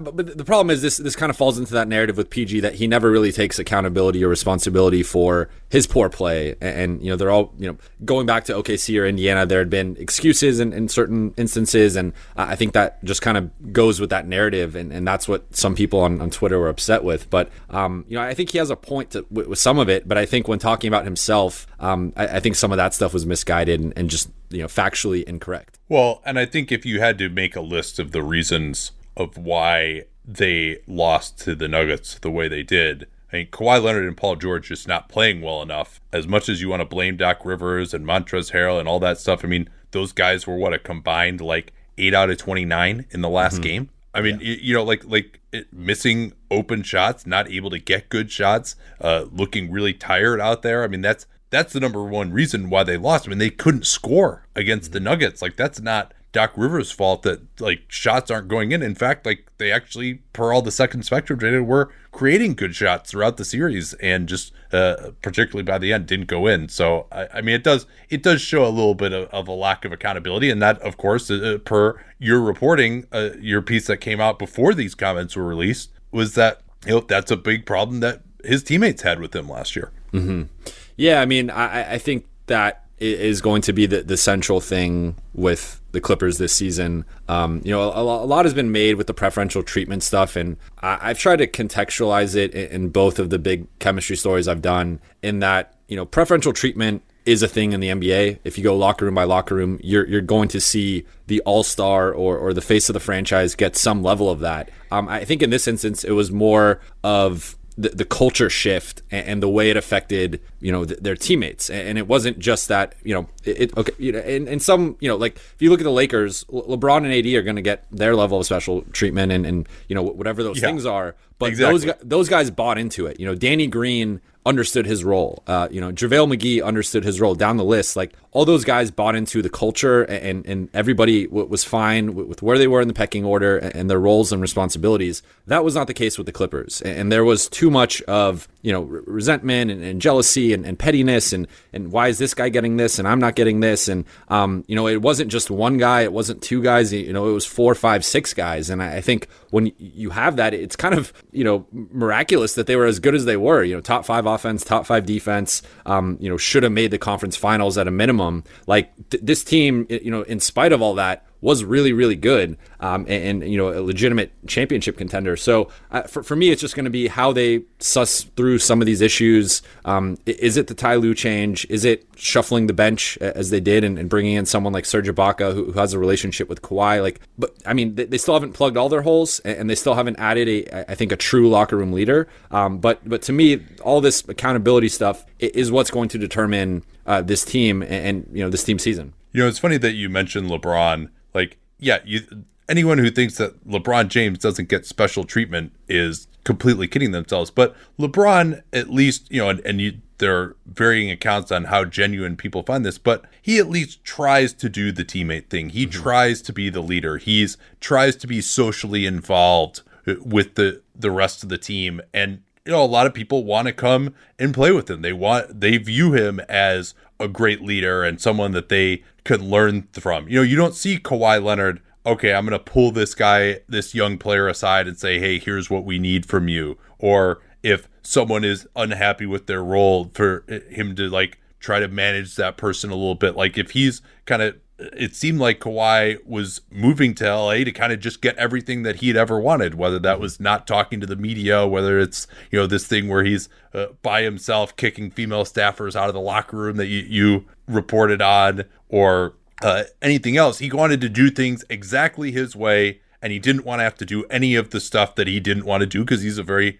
private person. And it seems like that doesn't work from your best player in the end, unless you have Greg Popovich or Tony Parker or Tim Duncan or Kyle Lowry and Marc Gasol there. There wasn't that guy last year. And I think, would you agree with me that ended up not really working out? Yeah, and that was something I've been told, throughout the season. That was in the first piece and then this most recent one. I think there would have been a greater level of acceptance to some of the concessions and the perks and the benefits had teammates felt Kawhi and PG had a relationship and a rapport with them. What one person told me was there was times during the season where those guys were out, right? PG missed the first 10 games, ended up missing, 20 plus games. Kawhi was doing, the injury management protocol and resting on back-to-backs. Those times when they're just sitting there on the bench, around their teammates or in the locker room, not having to warm up and stretch and get focused and get into the game, that's when you could be, just shooting the breeze with guys and getting to know them and asking them about their background or whatever and just kind of building that rapport that was just never there. So I don't think it wasn't this super toxic, this wasn't a Kobe Shaq, early 2000s type dynamic. Nobody on this team necessarily hated each other, but it just was a lot of we're colleagues. We're not really friends. We don't really have a relationship out of this. So I think they got along fine, on the court for the most part. But if you look at the teams that made the conference finals, I mean, the Lakers clearly had really good chemistry. The Nuggets, the Celtics, the Heat. I thought one thing that kind of showed maybe the difference between let's say the Celtics versus the Clippers was Celtics had that, instance after the Heat, one of their losses to the Heat, where there's shouting in the locker room, everyone came out and talked about it. Everyone that spoke to the media addressed it, admitted that happened, and then the next day they were all out at the pool and filming. That was I think Marcus Smart and Enes Kanter wrestling each other, and they kind of played into it and admitted that it was true, and then kind of came out and showed we're still teammates. With the Clippers, it was a lot of denial and nothing's wrong and that's fake news and this and that. And then the first thing, as I have in the story, they lose game 7 and Lou Williams, Doc, and PG all come out and say chemistry was an issue, trust was an issue, we weren't on the same page. And it's just I think just the way they handled some of these things also was an issue with just not accepting and taking that accountability of, hey, we do have some issues that we got to work through and kind of figure out, and said they denied it, and then eventually it has come out. Yeah, and certainly I've made this argument before that we in the media can tend to overrate this inside baseball kind of stuff at times to where, because we have access, you more so than me, being the beat reporter traveling with them all season, and so that's the stuff that we know that the public can't see by watching the games. And so just to like provide value that we can provide, we maybe tend to overrate those things just because that's what we know that the public doesn't. But I think in this case, the way that they had this lack of chemistry in the reporting very much ties in with how they lost, right? And even what PG said of like not being able to make the adjustments, this team, whether it's Doc Rivers, whether it's Kawhi, PG, Lou Williams, Montrezl Harrell, they didn't have the ability to have the hard conversations to say, all right, Montrezl Harrell, you're not going to play. To say, all right, you didn't make this rotation, I'm holding you accountable. Or to Doc Rivers to adjust the rotation, or to just be able to go up to your teammates and say, hey, you need to play better. This is what we're doing isn't working. We have to improve this. If you don't have any kind of personal equity with someone at all, you don't feel comfortable saying those things to someone, and you don't feel comfortable being told those things to someone. And I think that the way that they imploded, where it started snowballing and they just couldn't find anything to turn it around, very much ties in with the reporting of what the interpersonal dynamics were like. I mean, I think you just described it perfectly. Well, thank you. So now to move to a different subject, though, these guys, despite all this, they lost. There's going to be a bigger spotlight on all of this, but they got completely fucked by the bubble and guys getting COVID and Patrick Beverley getting injured. I mean, I think he was probably one of the guys that they were referring to of like when the reporting came out that there are guys who weren't in shape to play the type of minutes they needed to play. And, Beverley, that he keeps himself in good shape, but he's coming off an injury. That's not his fault. And Lou Williams and Harrell and like all these guys just weren't playing at the level that we expected them to play at. And Kawhi, then I think he wore down because they had to try to have him guard Luka Doncic and had to have him guard Jamal Murray. And then he didn't have the energy for offense to do that, 43 minutes a game, compared to what he had to do in Toronto, where he didn't have to take on that role. So these guys, I mean, they were still pretty darn good. Is it an overreaction to the bubble if you're going to say that, hey, these guys aren't one of the championship favorites this year? Or is the bubble really more representative than the regular season was? I think it's an overreaction. I still have them. I know we're going to get into projected record and season outcomes and stuff. I still have them as the second best team in the West, and it wouldn't surprise me if they ended up being the 1 seed. I do think with the Lakers being the reigning champions and coming off the offseason that they just had, you probably have to put them as the favorites, at least in the West. But I'd put the Clippers right behind them, and then looking at the East, like I guess maybe you put Milwaukee ahead of them, or maybe they're neck and neck. But to me, they're right there as like the second or third best team in the NBA right now. And I think to your point, I think we do overrate some of this stuff. And to me, it's like I don't really see how it can get worse. I mean, I guess technically it can get worse. And there still are some of, again, they haven't solved every issue that they had. And a lot of it seems to be, on Ty Lue's shoulders. But this was a team that, the starting lineup, which is going to be returning, had a plus 22.9 net rating in 147 minutes. That was the second best net rating in the NBA of any lineup that played 100 or more minutes. So that starting lineup, was one of the best, if not arguably the second best lineup in the NBA last season. And again, 147 minutes, not a big sample size. That dropped to plus 9.6 in 77 playoff minutes, which is still obviously a really good number. So yeah, I think having that core, starting group, they're going to play, 15 to 20 minutes a night together. And then now bringing in Serge Ibaka, Luke Kennard, Nicholas Batum, still having Lou Williams. I think looking at that top 8, top 9, like that's as good as I would say almost any top 8 or 9 in the league. And I think you're going to see some differences in Ty Lue and his rotations and stuff. So I do think they have that foundation of, a really, really good, still have Kawhi. Like they have 2 all-star, all NBA level guys. Still have a deep bench. Do they? Well, that's also the other thing. Like we don't know. That's the biggest question about this team to me.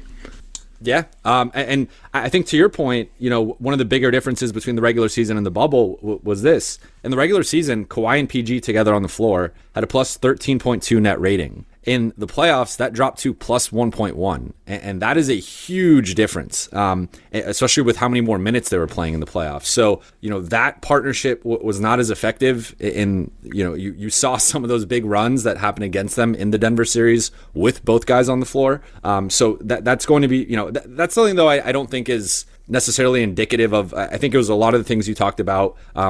Some guys not wanting to be there, guys being out of shape, just the team kind of snowballing with some of the chemistry stuff. But I think we focused a lot on the chemistry stuff, but I think the injuries last year kind of also went under discussed, where they only had 11 games last year where they had the top 9 of their rotation available. And I know there's some noise with that because not every team's going to be healthy throughout the season, but they were 10-1 in those games. And they tied the Warriors, who had the worst record in the league, for the most starting lineups used. And this one I thought was really interesting. This was something I used earlier in a story in the bubble. Giannis, LeBron, AD, and Chris Middleton combined to miss 34 games. So those are the top 2 players on the top 2 teams in the league. Yeah. Kawhi and PG missed 39 games. So they missed 5 more games collectively than the top 4 guys on the top 2 teams in the league. And I think that was kind of the difference if you look at the records between the Clippers and the Bucks and the Lakers. Like, if the Clippers had the health of the Lakers and the Bucks, I think they would have had the same record or the same net rating, or it would have been close. So I think this team has a slightly better bench, at least on the top end of the bench. I think they have a more modern coach in Ty Lue, and I do think entering next year they should be as good, if not slightly better. Well, so what changes do you anticipate that Lue is going to make compared to what Doc Rivers was doing? So every coach comes out and says that they're going to play faster. That's like the go-to thing for every new hiring. We're going to play with more pace, more space. But if you actually look at Ty Lue's track record in Cleveland, I believe they went from 28th in pace his first season to 16th to 8th. And I know there were some personnel changes there. Kyrie Irving ended up leaving. It kind of shifted more around LeBron. But, if they were top 5 in 3-point rate in all 3 seasons. They did play faster. And I think, Doc's refusal to embrace threes. I asked him about it multiple times over the past 2 seasons. Like, I think in both years they were top 10 in 3-point percentage, but they were bottom 12 in 3-point attempts per 100 possessions. And it was like, why aren't you guys shooting more threes? And Doc was really a coach who believes in empowering his guys and playing into their strengths. And for this team, especially last year, there's a lot of mid-range jumpers. Kawhi is one of the best in the league at that. Lou Williams, Paul George. So it was a very mid-range heavy attack. But they were, I think, 7th in 3-point percentage, and I think that's going to be one thing that Ty is going to have to shift. Is yes, I think you want Kawhi taking mid-range jumpers. That shot is essentially unstoppable when he's making it. But the other guys, like, you want to see Paul George even taking more threes. You want to see Lou Williams, Pat Beverly, now Luke Kennard. Like, those guys should have the green light to be taking 4 to 5 threes a night. And I think if you can juice that up a little bit, this team will have better spacing, a more modern offense, and they're already the second best offense in the league. But I think they have the chance to be the first if they do take that step, because if you look at their shot profile, like, it was kind of inefficient. It was a lot. They were one of the highest teams in mid-range jumpers. So not great. They don't have a lot of north-south guys. They don't have a lot of athleticism offensively. So I do think that's something to watch. Is just how Lue spaces the floor, playing some Serge Ibaka at the 5, obviously going smaller a bit, maybe with Marcus Morris at the 5. Like, I do think there are things he can toy with that Doc Rivers just wasn't going to do or do consistently.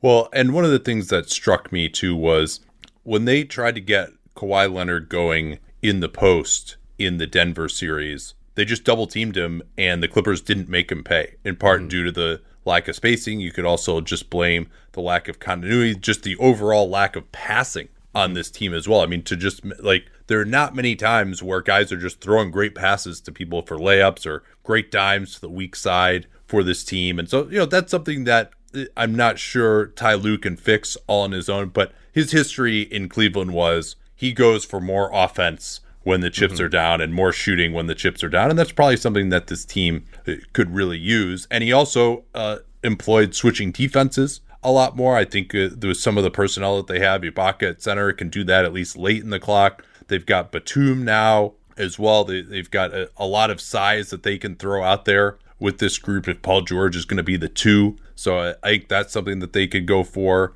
as well, particularly if they're not going up against Denver, which was not a great matchup for them with Jokic, obviously.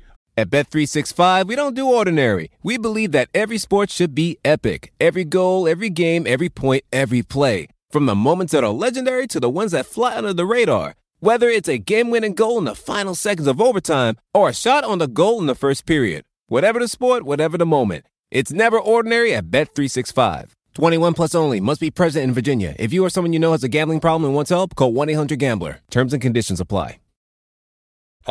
So explain this to me. Why did they acquire Luke Kennard? What kind of a role is he going to have for these guys? I think they view they view all 3 of their additions as upgrades over their predecessors. I think you could make the case, I think most people would, that Serge Ibaka is an upgrade over Montrezl Harrell. I agree. And, it gives them, rim protection, defensive versatility, but then, the other end gives them that stretch and really, not, talked about enough. He's coming off a career best scoring season, averaged 15.4 points a game, which is the most he's ever averaged.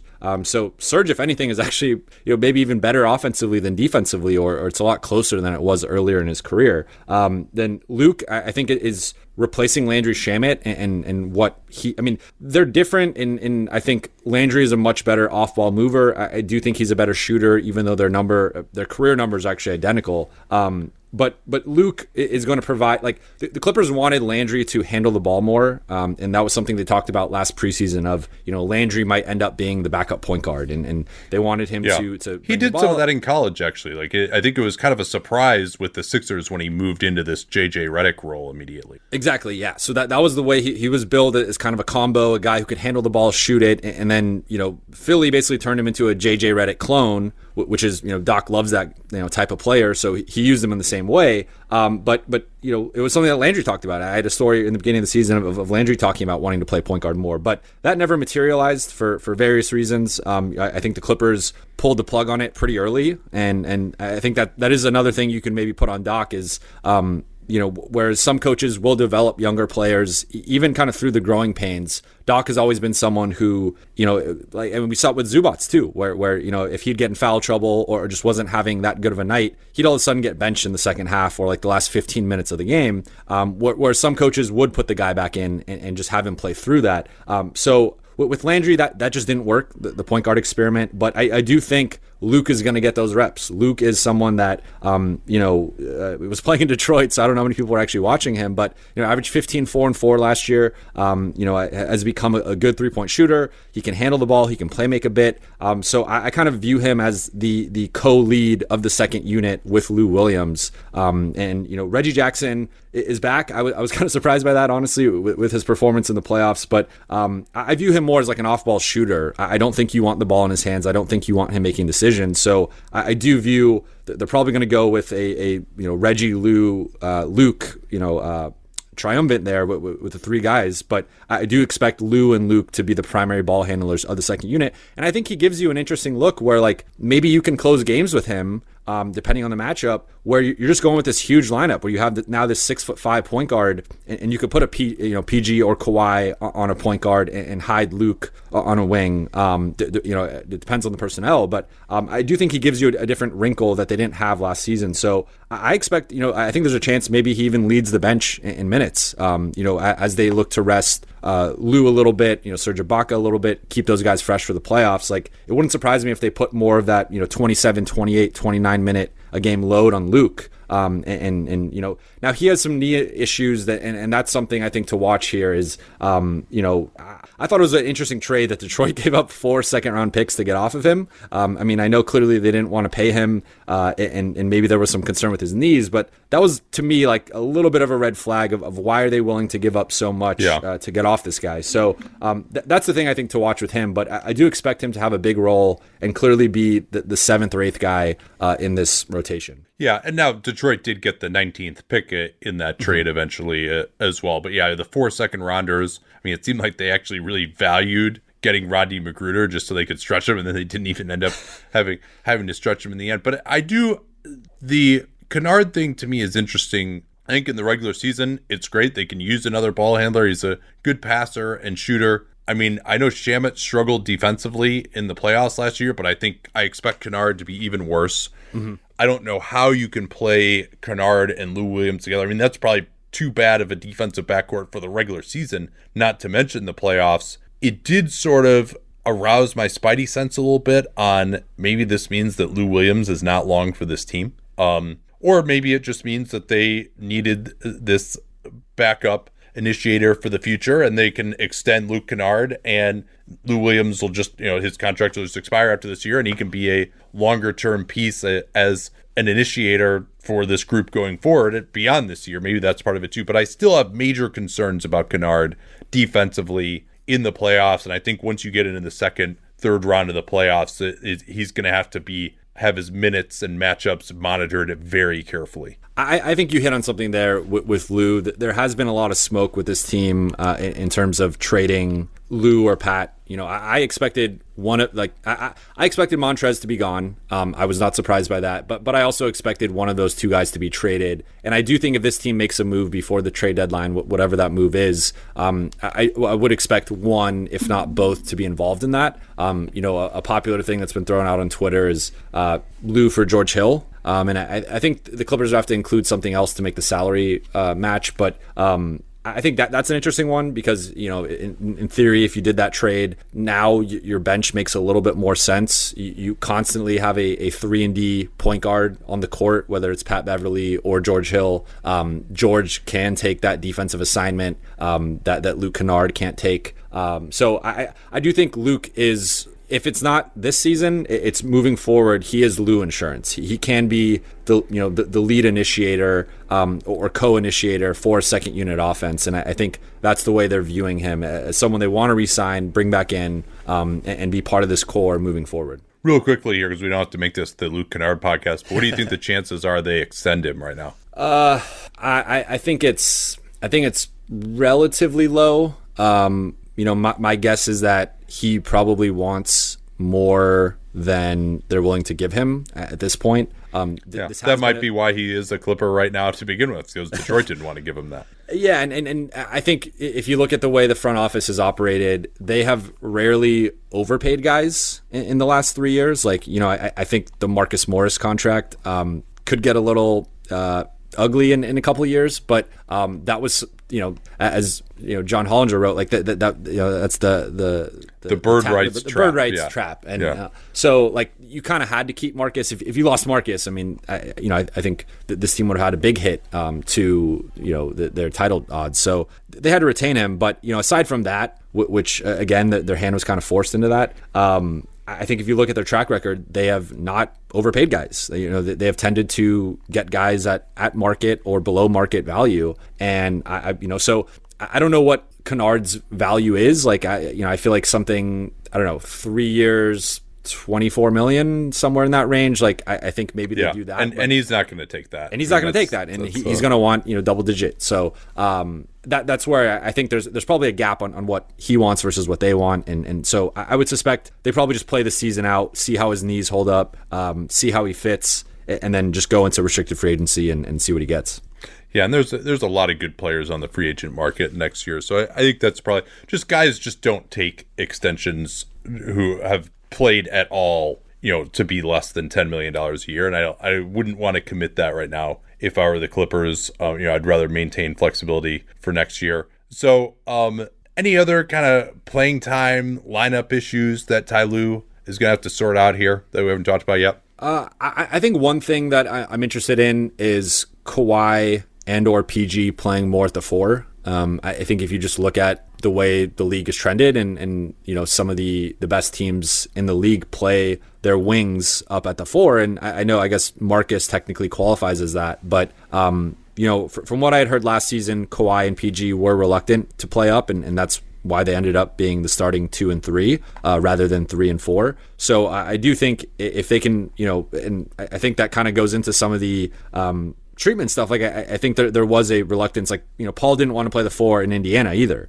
So this has been kind of a trend with him. But I do think if those guys are willing to embrace that and play a little bit more at the 4, that is something that could unlock a just different version of the offense. Because I thought you saw that in the playoffs when they would go small, and it was for 2-minute stretch, 3-minute stretch, like they were basically impossible to guard. Like that's why. Oh yeah, the Morris at center units, particularly in the Dallas even series. JaMychal, like when they'd go JaMychal at the 5 and then Kawhi at the 4, like that was really tough to guard. And all of a sudden he had driving lanes, and that was something that going with Zoo or Trez at the 5. Or going with more traditional lineups, like they didn't have that spacing and they didn't have those driving lanes. And again, this team, if we're looking at one of their weaknesses, like they don't have a lot of north-south guys. It's a lot of east to west. It's a lot of just kind of, I'm going to dance with you and then try to create a shot on the perimeter. It's not a lot of guys who can get to the rim. So they need spacing. Spacing is really important for this team, especially with also just not having playmakers and guys, really good passers. Like spacing is more important for their driving lanes. So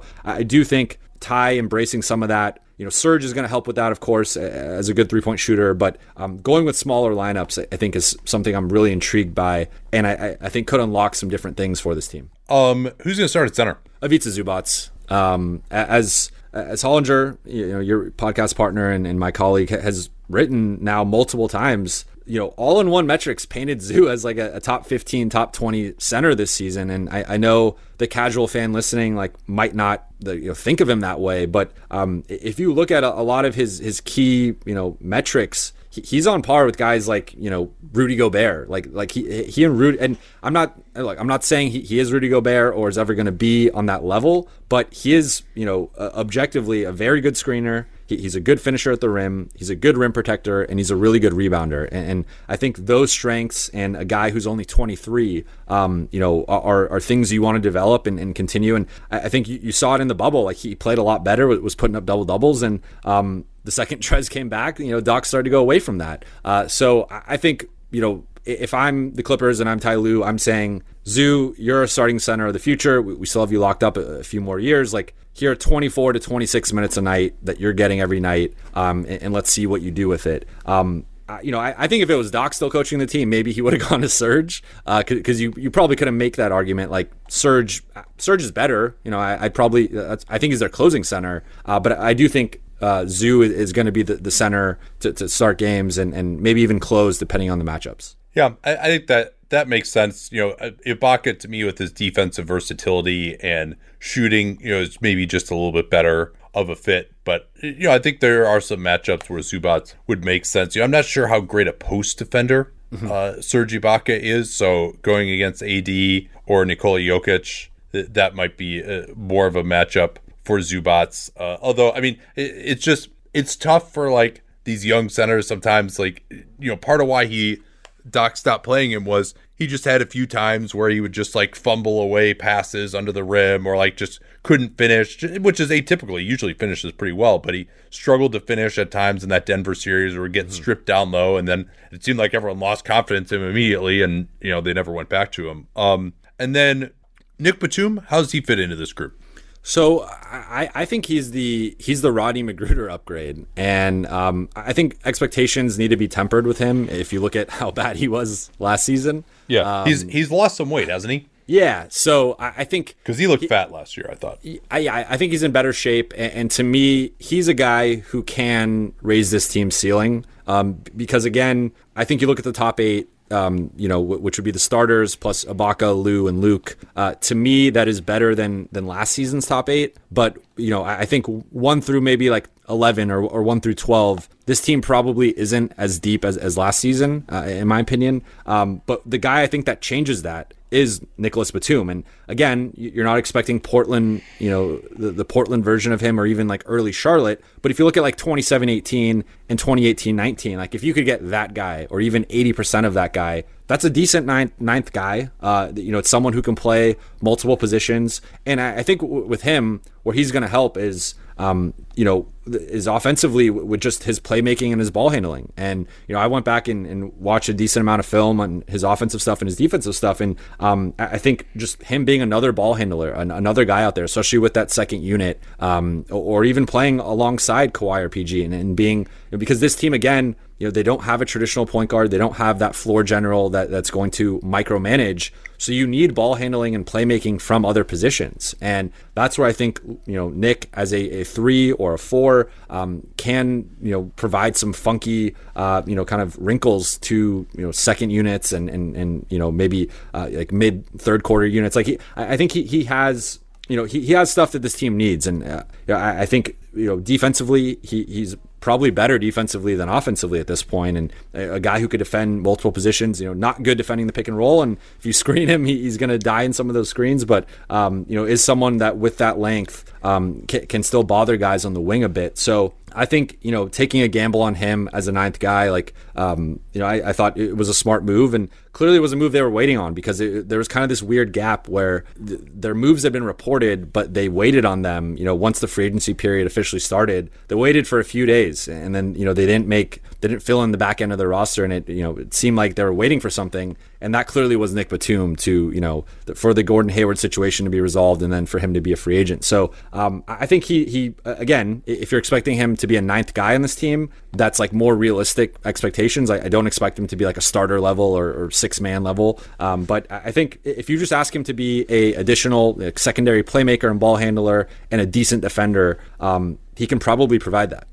Yeah, and I don't know if he's going to work out. He may just be done. But the theory of him, as you mentioned, is one that makes a lot of sense, because that's a big weakness of this team still to me, is just their overall passing unselfishness, those quick ping passes around the perimeter. And he at least has some size. He doesn't have a target on his back defensively. I don't know that he's going to be good, but at least he's not someone where like other teams are licking their chops. Like he at least looks the part defensively, which is that's kind of what it has to be sometimes as well. If you're just like, this guy's got pretty good size, he's got some length. Let's just let's go at Lou Williams instead here. Any of the give me just like 20-second status report on some of the young guys who are left over from last year. There's Kai Bowman, there's Terrence Mann, they drafted Danny Latoru, number 33, and Viando Kamengele. Of those guys, do you see any of them emerging into any kind of a role at all? To be honest, not really this season. The Clippers front office has been rightfully lauded for, just the way they've operated the last 3+ years, and of course landing Kawhi Leonard and trading for Paul George, but a lot of the moves are on the margins, and trading away Blake Griffin, trading away Tobias Harris, like making difficult decisions that were for the best for the franchise. The drafting, though, has been kind of a bit of a crapshoot, and I think drafting Shai Gilgeous-Alexander was obviously the right pick, and ended up being a steal at number 12. Even though they technically traded for him, but they were talking with Charlotte about that. But then you look at some of the Jerome Robinson. Fee was someone that was they drafted higher than DraftNix had him. Now going to Daniel Oturu was someone that they drafted higher than DraftNix had him, and I wonder, like, they've tended to be safer with their draft picks and drafting guys 21, 22, 23, and I just don't know, like those guys are supposed to be NBA ready, but they clearly haven't been. Terrence had a few nice stretches with the team last season, but I still have some hope for him. I think he could be a rotation player. Pick, he was fine. I think these guys can grow into rotation players. It's just they were billed as like ready now guys, and then when you saw them, they clearly weren't ready now. So that's where, for me, I've just wondered why they haven't taken more gambles on, if you're going to be a good team that's not really playing your young guys, might as well grab like a 19 or 20-year-old just to stash and try to develop, versus like a 22-year-old who you think is ready but isn't ready. And I think the best example of that was Jerome Robinson. But I think, if I had to guess, it would be Terrence or Fee. I think that, Fee having Ibaka is going to be huge for him, because Fee is a 3-and-D big, and having Ibaka, one of the better, current 3-and-D role-playing bigs in the league as a mentor, I think is going to be huge for Fee. Terrence, for him, it's just his 3-pointer. Teams do not respect his shot at all. But he is this interesting 6'7" point guard, who can get out in transition, he's one of the guys, he might be the best on the team or top 2 or 3 in getting to the rim. He's just still not that good of a finisher, and again, teams are just playing off of him because they don't respect the shot. So if I had to pick, I would probably pick Terrence. But as of now, I'm expecting those guys to maybe get some opportunities, but to probably end up on the outside looking in on the rotation. Yeah, that would be my assessment as well, though. Someone like Couture, I mean, we haven't seen any of him at all in Summer League or anything. I mean, who knows? He could come in and kill it. I mean, I think other than just the Patrick Patterson slot of like one more versatile guy as a backup 4, this rotation does seem like relatively filled to me, and they'll always, of course, be competitive on the buyout market. They will have a little bit to contend with the hard cap, but that should be navigable with cash and dumping some players around the trade deadline, you would think. Any other big strengths for this team that we haven't talked about yet?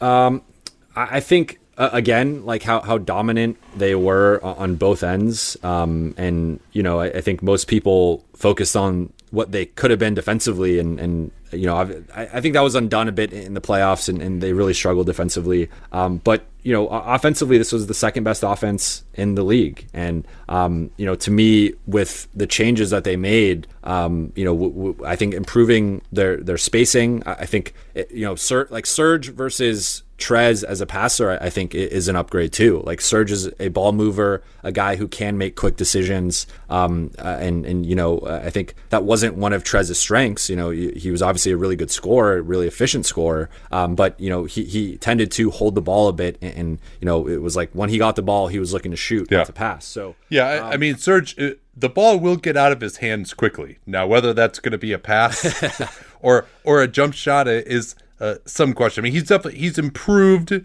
since I think the 2017 playoffs. His first year in Toronto, he really struggled making decisions off the short roll. But I think he's gotten better there. He's not a plus, but I think I buy what you're saying about him being better than Harrell in that respect. I think the biggest thing for me, though, the biggest improvement maybe from, or I don't know if it's the biggest, but it would be up there for me from last season to this season, is the addition of Serge defensively, just as a trustworthy backline defender and rim protector. And again, I know he's not the same guy he was in Oklahoma City. I know he's not the same guy he was early in Toronto, but he still was top 15 in defensive field goal percentage allowed at the rim. Ivica Zubac was top 10. So now I think you have, again, they might go to smaller lineups where maybe it's a Marcus Morris or Patrick Patterson at the 5 just to kind of space the floor. But I think now you have 48 minutes of a good rim protector on the floor at all times. And they didn't have that last season, and we saw that really hurt them in the playoffs. Even JaMychal Green, who I think is a solid defender, is a bit switchable, mobile, like he can do different things. He was not really a rim protector. Obviously Montrezl Harrell wasn't. So I think upgrading that spot to Ibaka, while again he's not the elite defensive player of the year caliber guy he used to be, I think that is a giant jump for them, and something that I think will help with some of the defensive issues that they had. Yeah, I mean, they're going to have a lot of size right now and versatility with Paul George as your 2. Beverly hopefully will be more healthy than he was. And then even at the end of the clock, to Ibaka's mobility to get out on the floor. I think this is a team that has the capability of being the best playoff defense. I would still put the Lakers up there because AD was just absolutely ridiculous in the playoffs last year defensively. But I think the Clippers can get close to there. And when I think about just the strengths of this team, I think now, last year you could make the argument, well, yeah, Kawhi and PG didn't play that well, but what they were really undone by was the Harrell thing, and that there just weren't enough players that they could trust in the rotation at the end. And this is a theme I would carry on to a lot of teams, is just between the Lakers, the Bucks, the Nets, the Clippers. I think, those are the teams that have the most star power in theory. We'll see about the Nets. All of those teams to me have done enough that if their stars deliver, they should be able to win it, right? Like, it really, to me, what this Clippers season comes down to, and a lot of these other teams too, is just whose stars are going to be better at the end of the day. I don't think there's a huge difference between the Lakers supporting cast and the Clippers supporting cast. I might actually like the Clippers supporting cast better than the Lakers, particularly because Montrezl Harrell is now a Laker.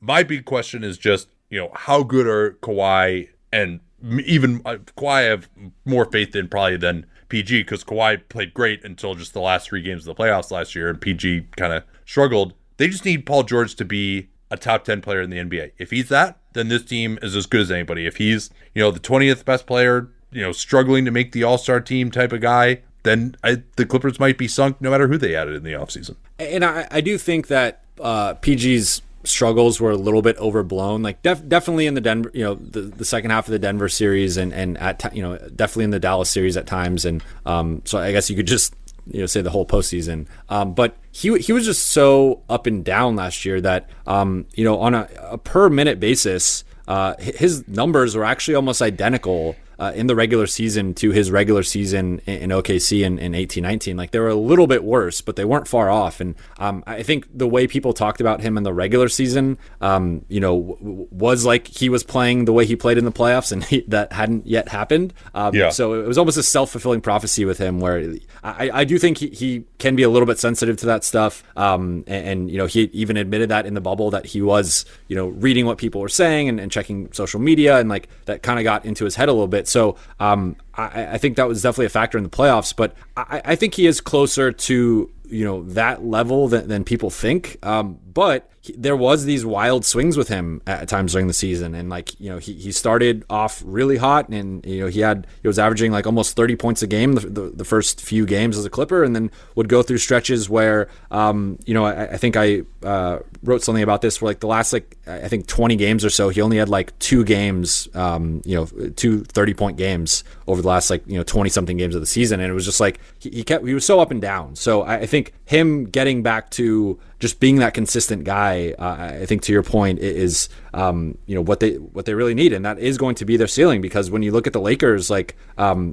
thing is, even if PG's a top 10 guy, it might not matter, because the Lakers might have 2 top 3 guys, 2 top 4 guys. So PG really has to get back to that. Otherwise, I agree with you. Like, even if Kawhi is the best player in the world, if PG's top 20, top 25, it might not matter against a team like the Lakers, where you have 2 top 3, top 5 guys. Yeah, George's season was so interesting. I mean, his three-point shooting was nasty last year. 41% on 9.7 three-point attempts per 36 minutes. I mean, that's awesome.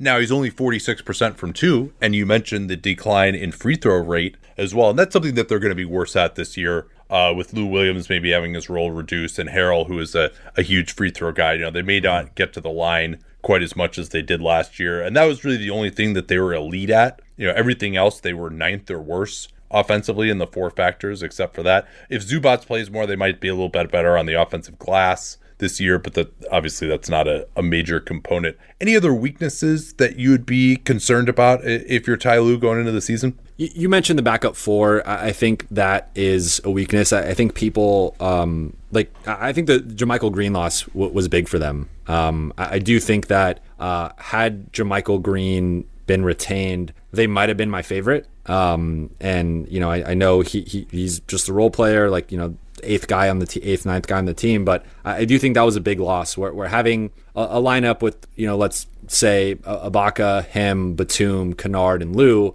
Defensively in the backcourt, there are some issues there, but I think just having JaMychal as another 3-and-D big that you could rotate, play with Ibaka, play with Zoo, play him at the 5, that was a valuable piece that I think they missed, and is someone that they just didn't really replace that. I'm not a big Pat Patterson guy. I know some of Clippers Twitter is, but for me, he's not a top 10 rotation player on a championship team. I agree. He's just not.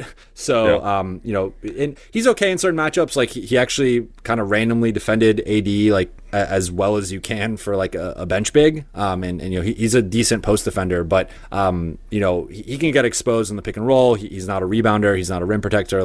He just doesn't bring much outside of threes and occasional post defense, and that to me is just not a top 10 guy on a championship team. So I suspect that might be something where if a guy's bought out, they look to kind of fill that hole, or maybe they just end up playing smaller, and Batum plays the 4 on the second unit. But for me, the one that I think doesn't get talked about enough is that this team isn't that athletic. And, I think everyone always focuses on Kawhi and PG. And yes, of course, like those are the two athletic, rangy wings. But this team is not very athletic. And I think, I don't know. Are they more athletic than last season? Like maybe, but maybe not. Serge, like in terms of your effective athleticism defensively, I think Serge gives them something. But no, you make a good point there. And I'm a little bit worried about declines from guys like Beverly. Marcus Morris as an ISO defender looked like he was not that great at times with the Clippers. The thought was that he could switch, and he got beat pretty badly out in the perimeter sometimes. Ibaka is someone who could fall off a little bit. So I mean, yeah, Trey Burke and Seth Curry abused them in that Dallas series. Like that was just ridiculous. Yeah, Batum is another guy. I mean, there are definitely players who are at the time where they could experience a drop off, and if you get a couple of those. Now all of a sudden you're looking pretty thin, but I'm going to assume that these guys are going to continue to play at their established levels until they don't. And Beverly, of course, he always seems to have something, right? Where, and I think he, to me, is an insanely important piece. And we saw, I think, at his absence and inability to play that many minutes, that you can't replace it. Like they need someone who can guard the other team's point guards, and they need someone who is, can still shoot it on the other end and isn't going to be a liability. And Beverly is tough. He can be part of a switching scheme. If you now have to go to, we got to close games with Lou Williams or Luke Kennard, now you're right back where you were with giving the other team a place to attack at the end of games, and you're in big trouble against really elite teams. Yeah, I mean, there are a lot of people with the Clippers that would have said last season Pat was their third most important player, but behind the two stars. As you said, I mean, last year Luke wasn't on the team, but when he was out during the Dallas series, like now you're going with Landry, Lou, or Reggie Jackson, and we saw how Lou is a noted defensive liability, but we saw how Reggie Jackson was kind of targeted and picked apart in that Dallas series, and I think that is probably the biggest defensive drop off. I mean, now for sure, it was arguably before, Zoo to Trez was, but I would say that there wasn't as big of a gap. But now it's clearly on the roster, like from Pat to the backup point guard, situation. That is the biggest defensive drop off, I think, on the team. And, his injury history, his foul trouble, consistently kind of getting into that early foul trouble where he'll pick up two reach and fouls. First, that's why I think I thought that his making all defense last year was not deserved, in part because those fouls just don't, like, your team's in the bonus and he doesn't have to pay for that a lot of times, or he's on the bench. Like the fouling is a problem. Mm-hmm. Okay, let's get it here. Predicted record for this Clippers season. If you're struggling with the 72 game conversion, my handy spreadsheet will happily convert 82 games to 72 games for you, if you would like. But I went first with my last guess, so you're up this time. So it was a little straightforward for me. The Clippers played 72 games last year. They were one of the teams who had a clean 72. So they went 49-23, which I think was a 55.5 win pace over an 82 game season. I think that this season is going to be, they're going to be, as I said at the top, a little bit better. I do think that even if there is some regression, as you mentioned, with some of the role players, aging or just, natural regression, like there will be, I think, greater health this year on the flip side. Like they were one of the most injured teams. And if you looked at the teams that missed the same amount of games as them,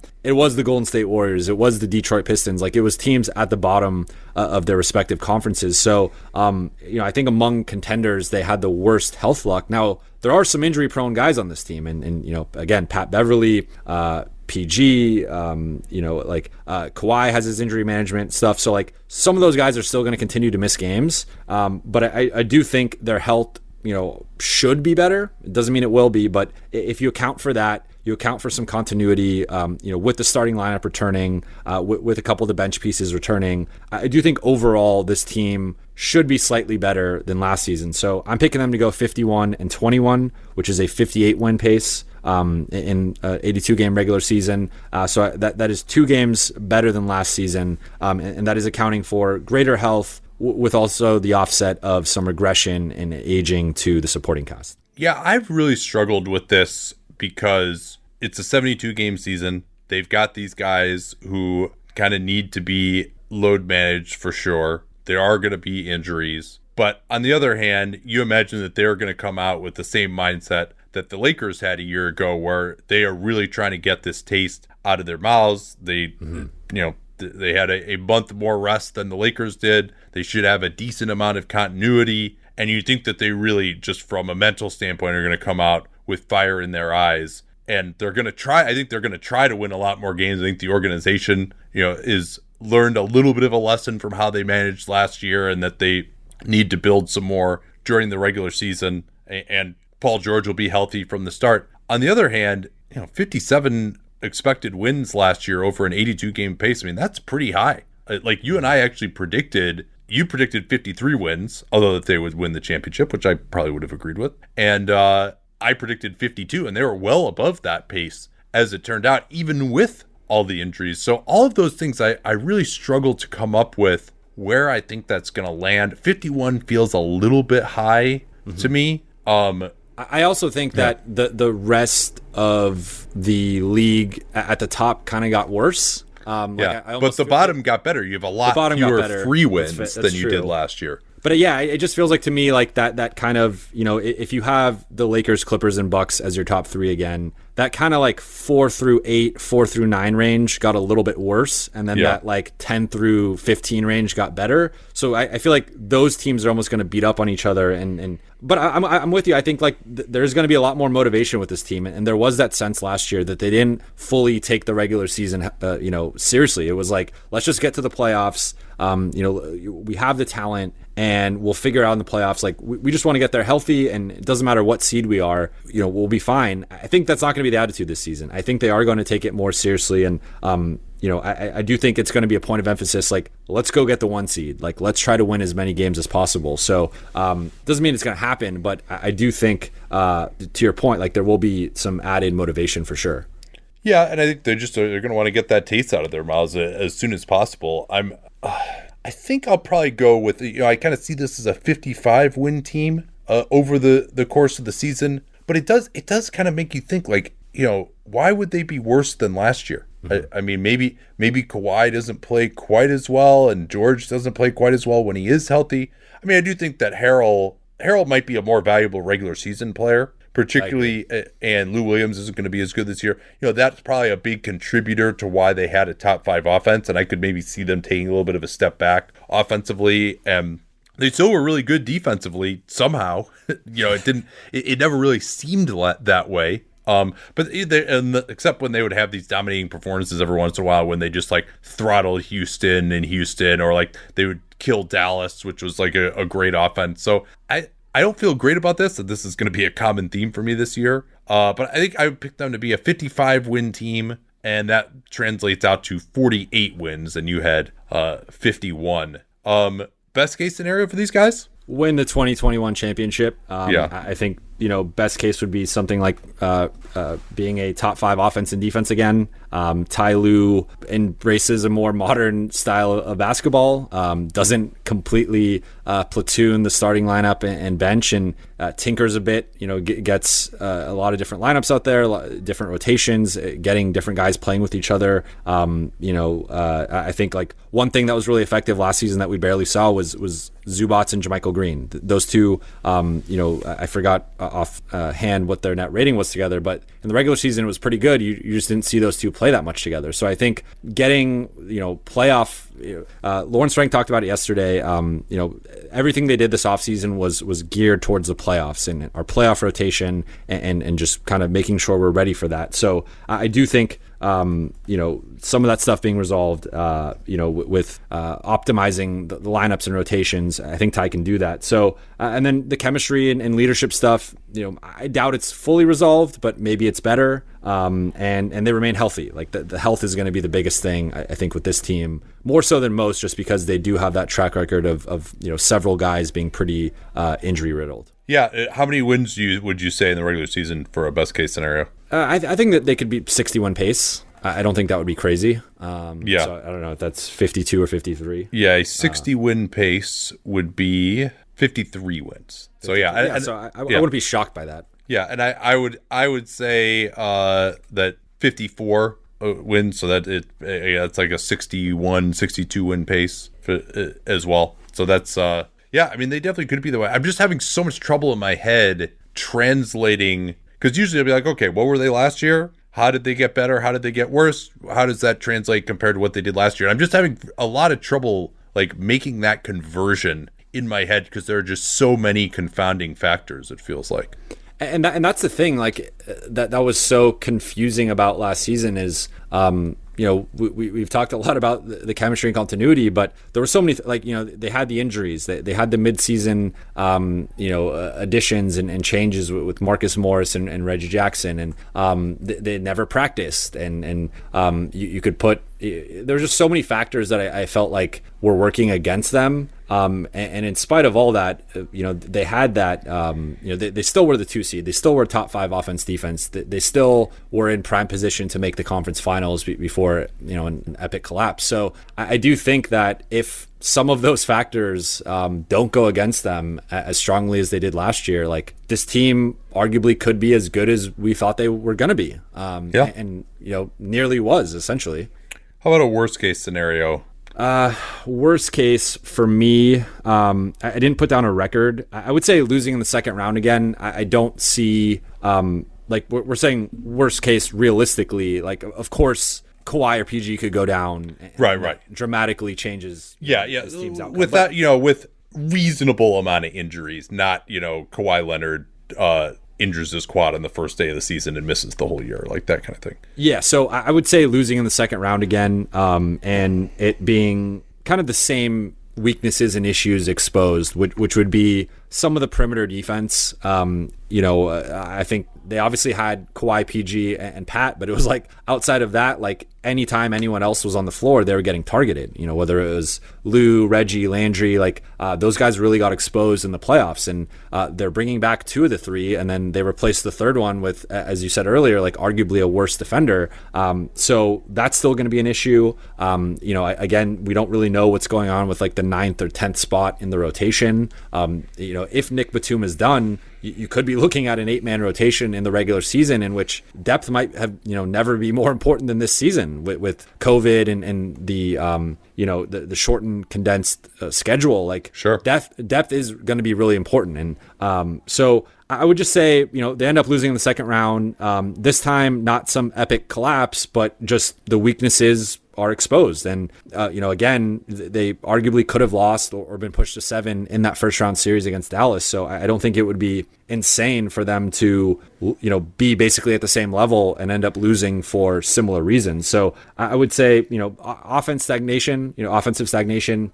They didn't add that high-level playmaker or ball handler. They still don't have a bunch of high-level passers. And then again, the chemistry and continuity. Like maybe Ty Lue isn't able to manage the locker room. Maybe the role players don't really make that much of a difference, like the new guys. So, and you still have Kawhi and PG doing the same stuff. You still have some of the same issues, and they're just undone in the second round. So I think that's kind of their range to me is, you know, barring something insane happening, it's second round to championship. Yeah, I would say, you know, under normal circumstances, 49 wins. So that works out to 43 normally would be about a worst case regular season scenario. And maybe I could see them losing in the first round. That really more is dependent on who else is out there in the West. But how does that happen? You know, Kawhi Leonard kind of looks a little bit more like the guy at the end of the Denver series. I don't expect that, but, you know, or he's going to miss 20 games because of load management, and Paul George is like not playing at an all-star level anymore. I think that's possible with him being 31 before the end of the season, and just a lot of these kind of older guys. I mean, they got a lot of guys in that range where you don't expect them to have a major drop-off, but it's still a significant possibility. And if some of those go wrong, then all of a sudden you could be looking at Kawhi Leonard and kind of a bunch of guys, which, you know, that's not that good. Kawhi Leonard is a great player, but that's not that good of a team. Yeah, I would agree with that. I don't. It's hard for me to see them only winning. Well, you said 49, so that would be 43, yeah. And yeah, I guess that's probably their floor. 48, 49. All right, man. This was a lot of fun as usual. Thanks so much for coming on. It was good getting into the reporting, getting into this team. No one knows them like you, so it's really fantastic to have you on. We appreciate it. I appreciate you having me on again. At Bet365, we don't do ordinary. We believe that every sport should be epic. Every goal, every game, every point, every play. From the moments that are legendary to the ones that fly under the radar. Whether it's a game-winning goal in the final seconds of overtime or a shot on the goal in the first period. Whatever the sport, whatever the moment. It's never ordinary at Bet365. 21 plus only. Must be present in Virginia. If you or someone you know has a gambling problem and wants help, call 1-800-GAMBLER. Terms and conditions apply.